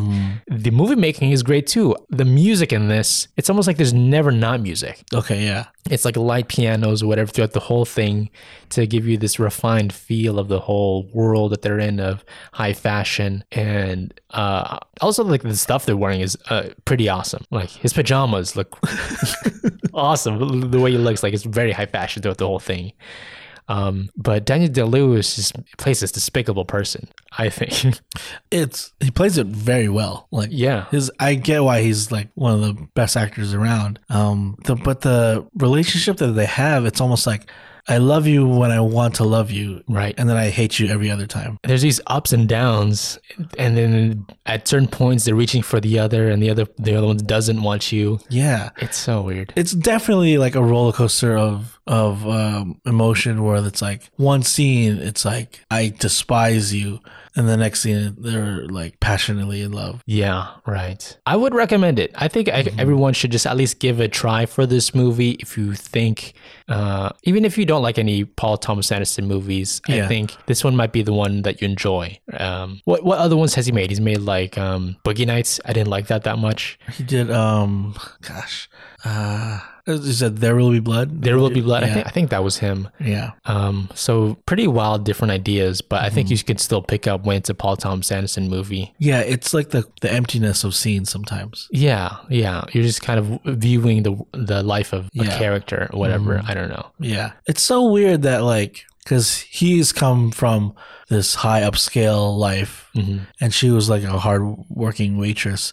So they're both kind of like in love with that, with the other person's world. But once it's mixing into their world, they hate it. I think it's like they don't like each other as people. Yeah. They love the idea of each other. Yeah. Right? There's this girl that is like his muse, and he can like visualize his dresses on her and whatever, and like pulls him into the next dress. Yeah. While he is this craftsman, artiste that everyone loves, and it's just without a doubt an amazing just auteur of this art, right? Do you want to watch it again? I think I could watch it again since I know what happens. I could watch it a little bit looser, right? It's a tightly wound show, just like The Man, movie. It was very good. Yeah. I'd recommend it. So that's a movie that I really enjoyed. Very. I felt uppity watching it. Like, I'm a high class person. The next movie I want to talk about while on break is not so much. It's called Free Guy. Oh, okay, yeah. Yeah, I think it's on like a lot of streaming services now, just popped in there. But the next Ryan Reynolds movie about this character in a video game, like let's say a Fortnite, Grand Theft Auto type video game, non-playable character that somehow becomes like sentient and can learns about the players in his video game. I was watching a little bit with you, but I didn't continue. I liked it. It's not, let's say it's not of the same quality as Phantom Thread. Oh, really? But I came to it with rock bottom expectations, because it's like, who cares about a guy in a video game that comes to life, whatever. But if, as you can imagine, in a video game, there's like fake action and sheen to everything. It's fun. I mean, it's undoubtedly fun. And I'm coming to it with less of like, this needs to look real. It's a video game, right? So I can just enjoy the wow of it. Some of the fun jokes in it are really, I think it's a good choice for Ryan Reynolds to make this movie. Really? He's like an oblivious guy, right? Who kind of is just like he's like a new baby, like learning about the world that he's in, right? Ryan Reynolds is typically like the know-it-all kind of quippy and like halfway annoying Deadpool type character. It's a change for him, I think. And I think that was the right move looking back now. I was watching it and I thought like a lot of the gags and cliches are too heavy-handed with it sometimes. And just the premise didn't interest me. I thought it was going to be dumb. It totally was. Yeah. I think that's what I wanted to watch it. I just can like phase in and out if I really want to pay attention or not type of thing. So I don't know how it ends. Does it end like kind of the same way style it started, like, or is there any kind of twist or what? No, there's really no surprise. There's nothing about this is going to surprise you. Okay. You know the story. You know how it's going to end. Yeah. There's some stuff in the outside world that's, I guess, semi-interesting. It's kind of just framework that you know in these movies, right? I was saying it's like the Lego movie. There's a lot of similarities. It's like the Lego movie where this guy wants to change things up. Is a toy. Is it basically a virtual toy? Yeah. It's kind of like Ready Player One, right? Video game world, VR type of thing, whatever in the world. And then like when he like learns about his situation, it's kind of gives you like Truman Show vibes, right? Just a split second of that. It's not that deep. Okay? Oh, really? It's not that deep. Okay. That being said, I think it's the second best Matrix movie. So obviously it's a comedy. Is it pretty funny? It's pretty funny. There's like some things, right?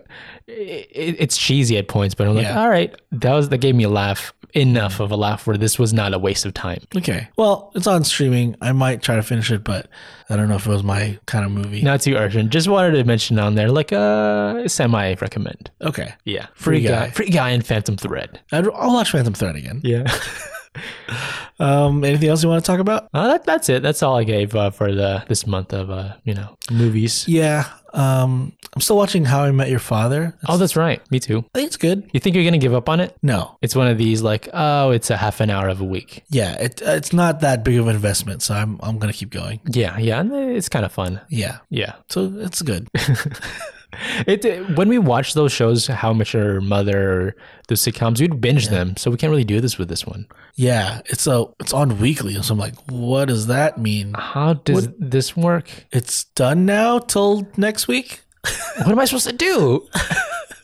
But yeah, I'll keep watching it. I think season 1 might be done already. Oh wow, really? It's been 8 episodes, so I don't know if that's a first season only or if there is more. I don't know. I gotta wait, I guess. I think these sitcoms they last long seasons, right? Usually, but again, it's on streaming. But it's on streaming, yeah. What's the deal? It's not on like regular broadcast television. Yeah, CBS or whatever it's on. Yeah, I don't know. I don't even know how that works anymore. Okay, if you haven't already, please don't forget to subscribe to the Reader Copy Podcast.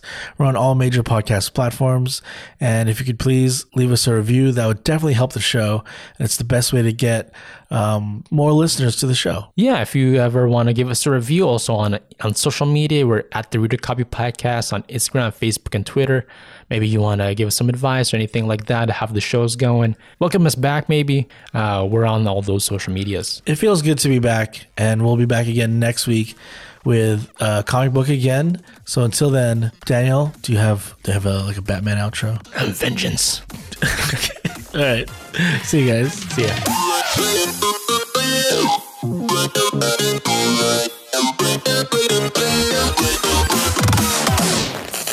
Error.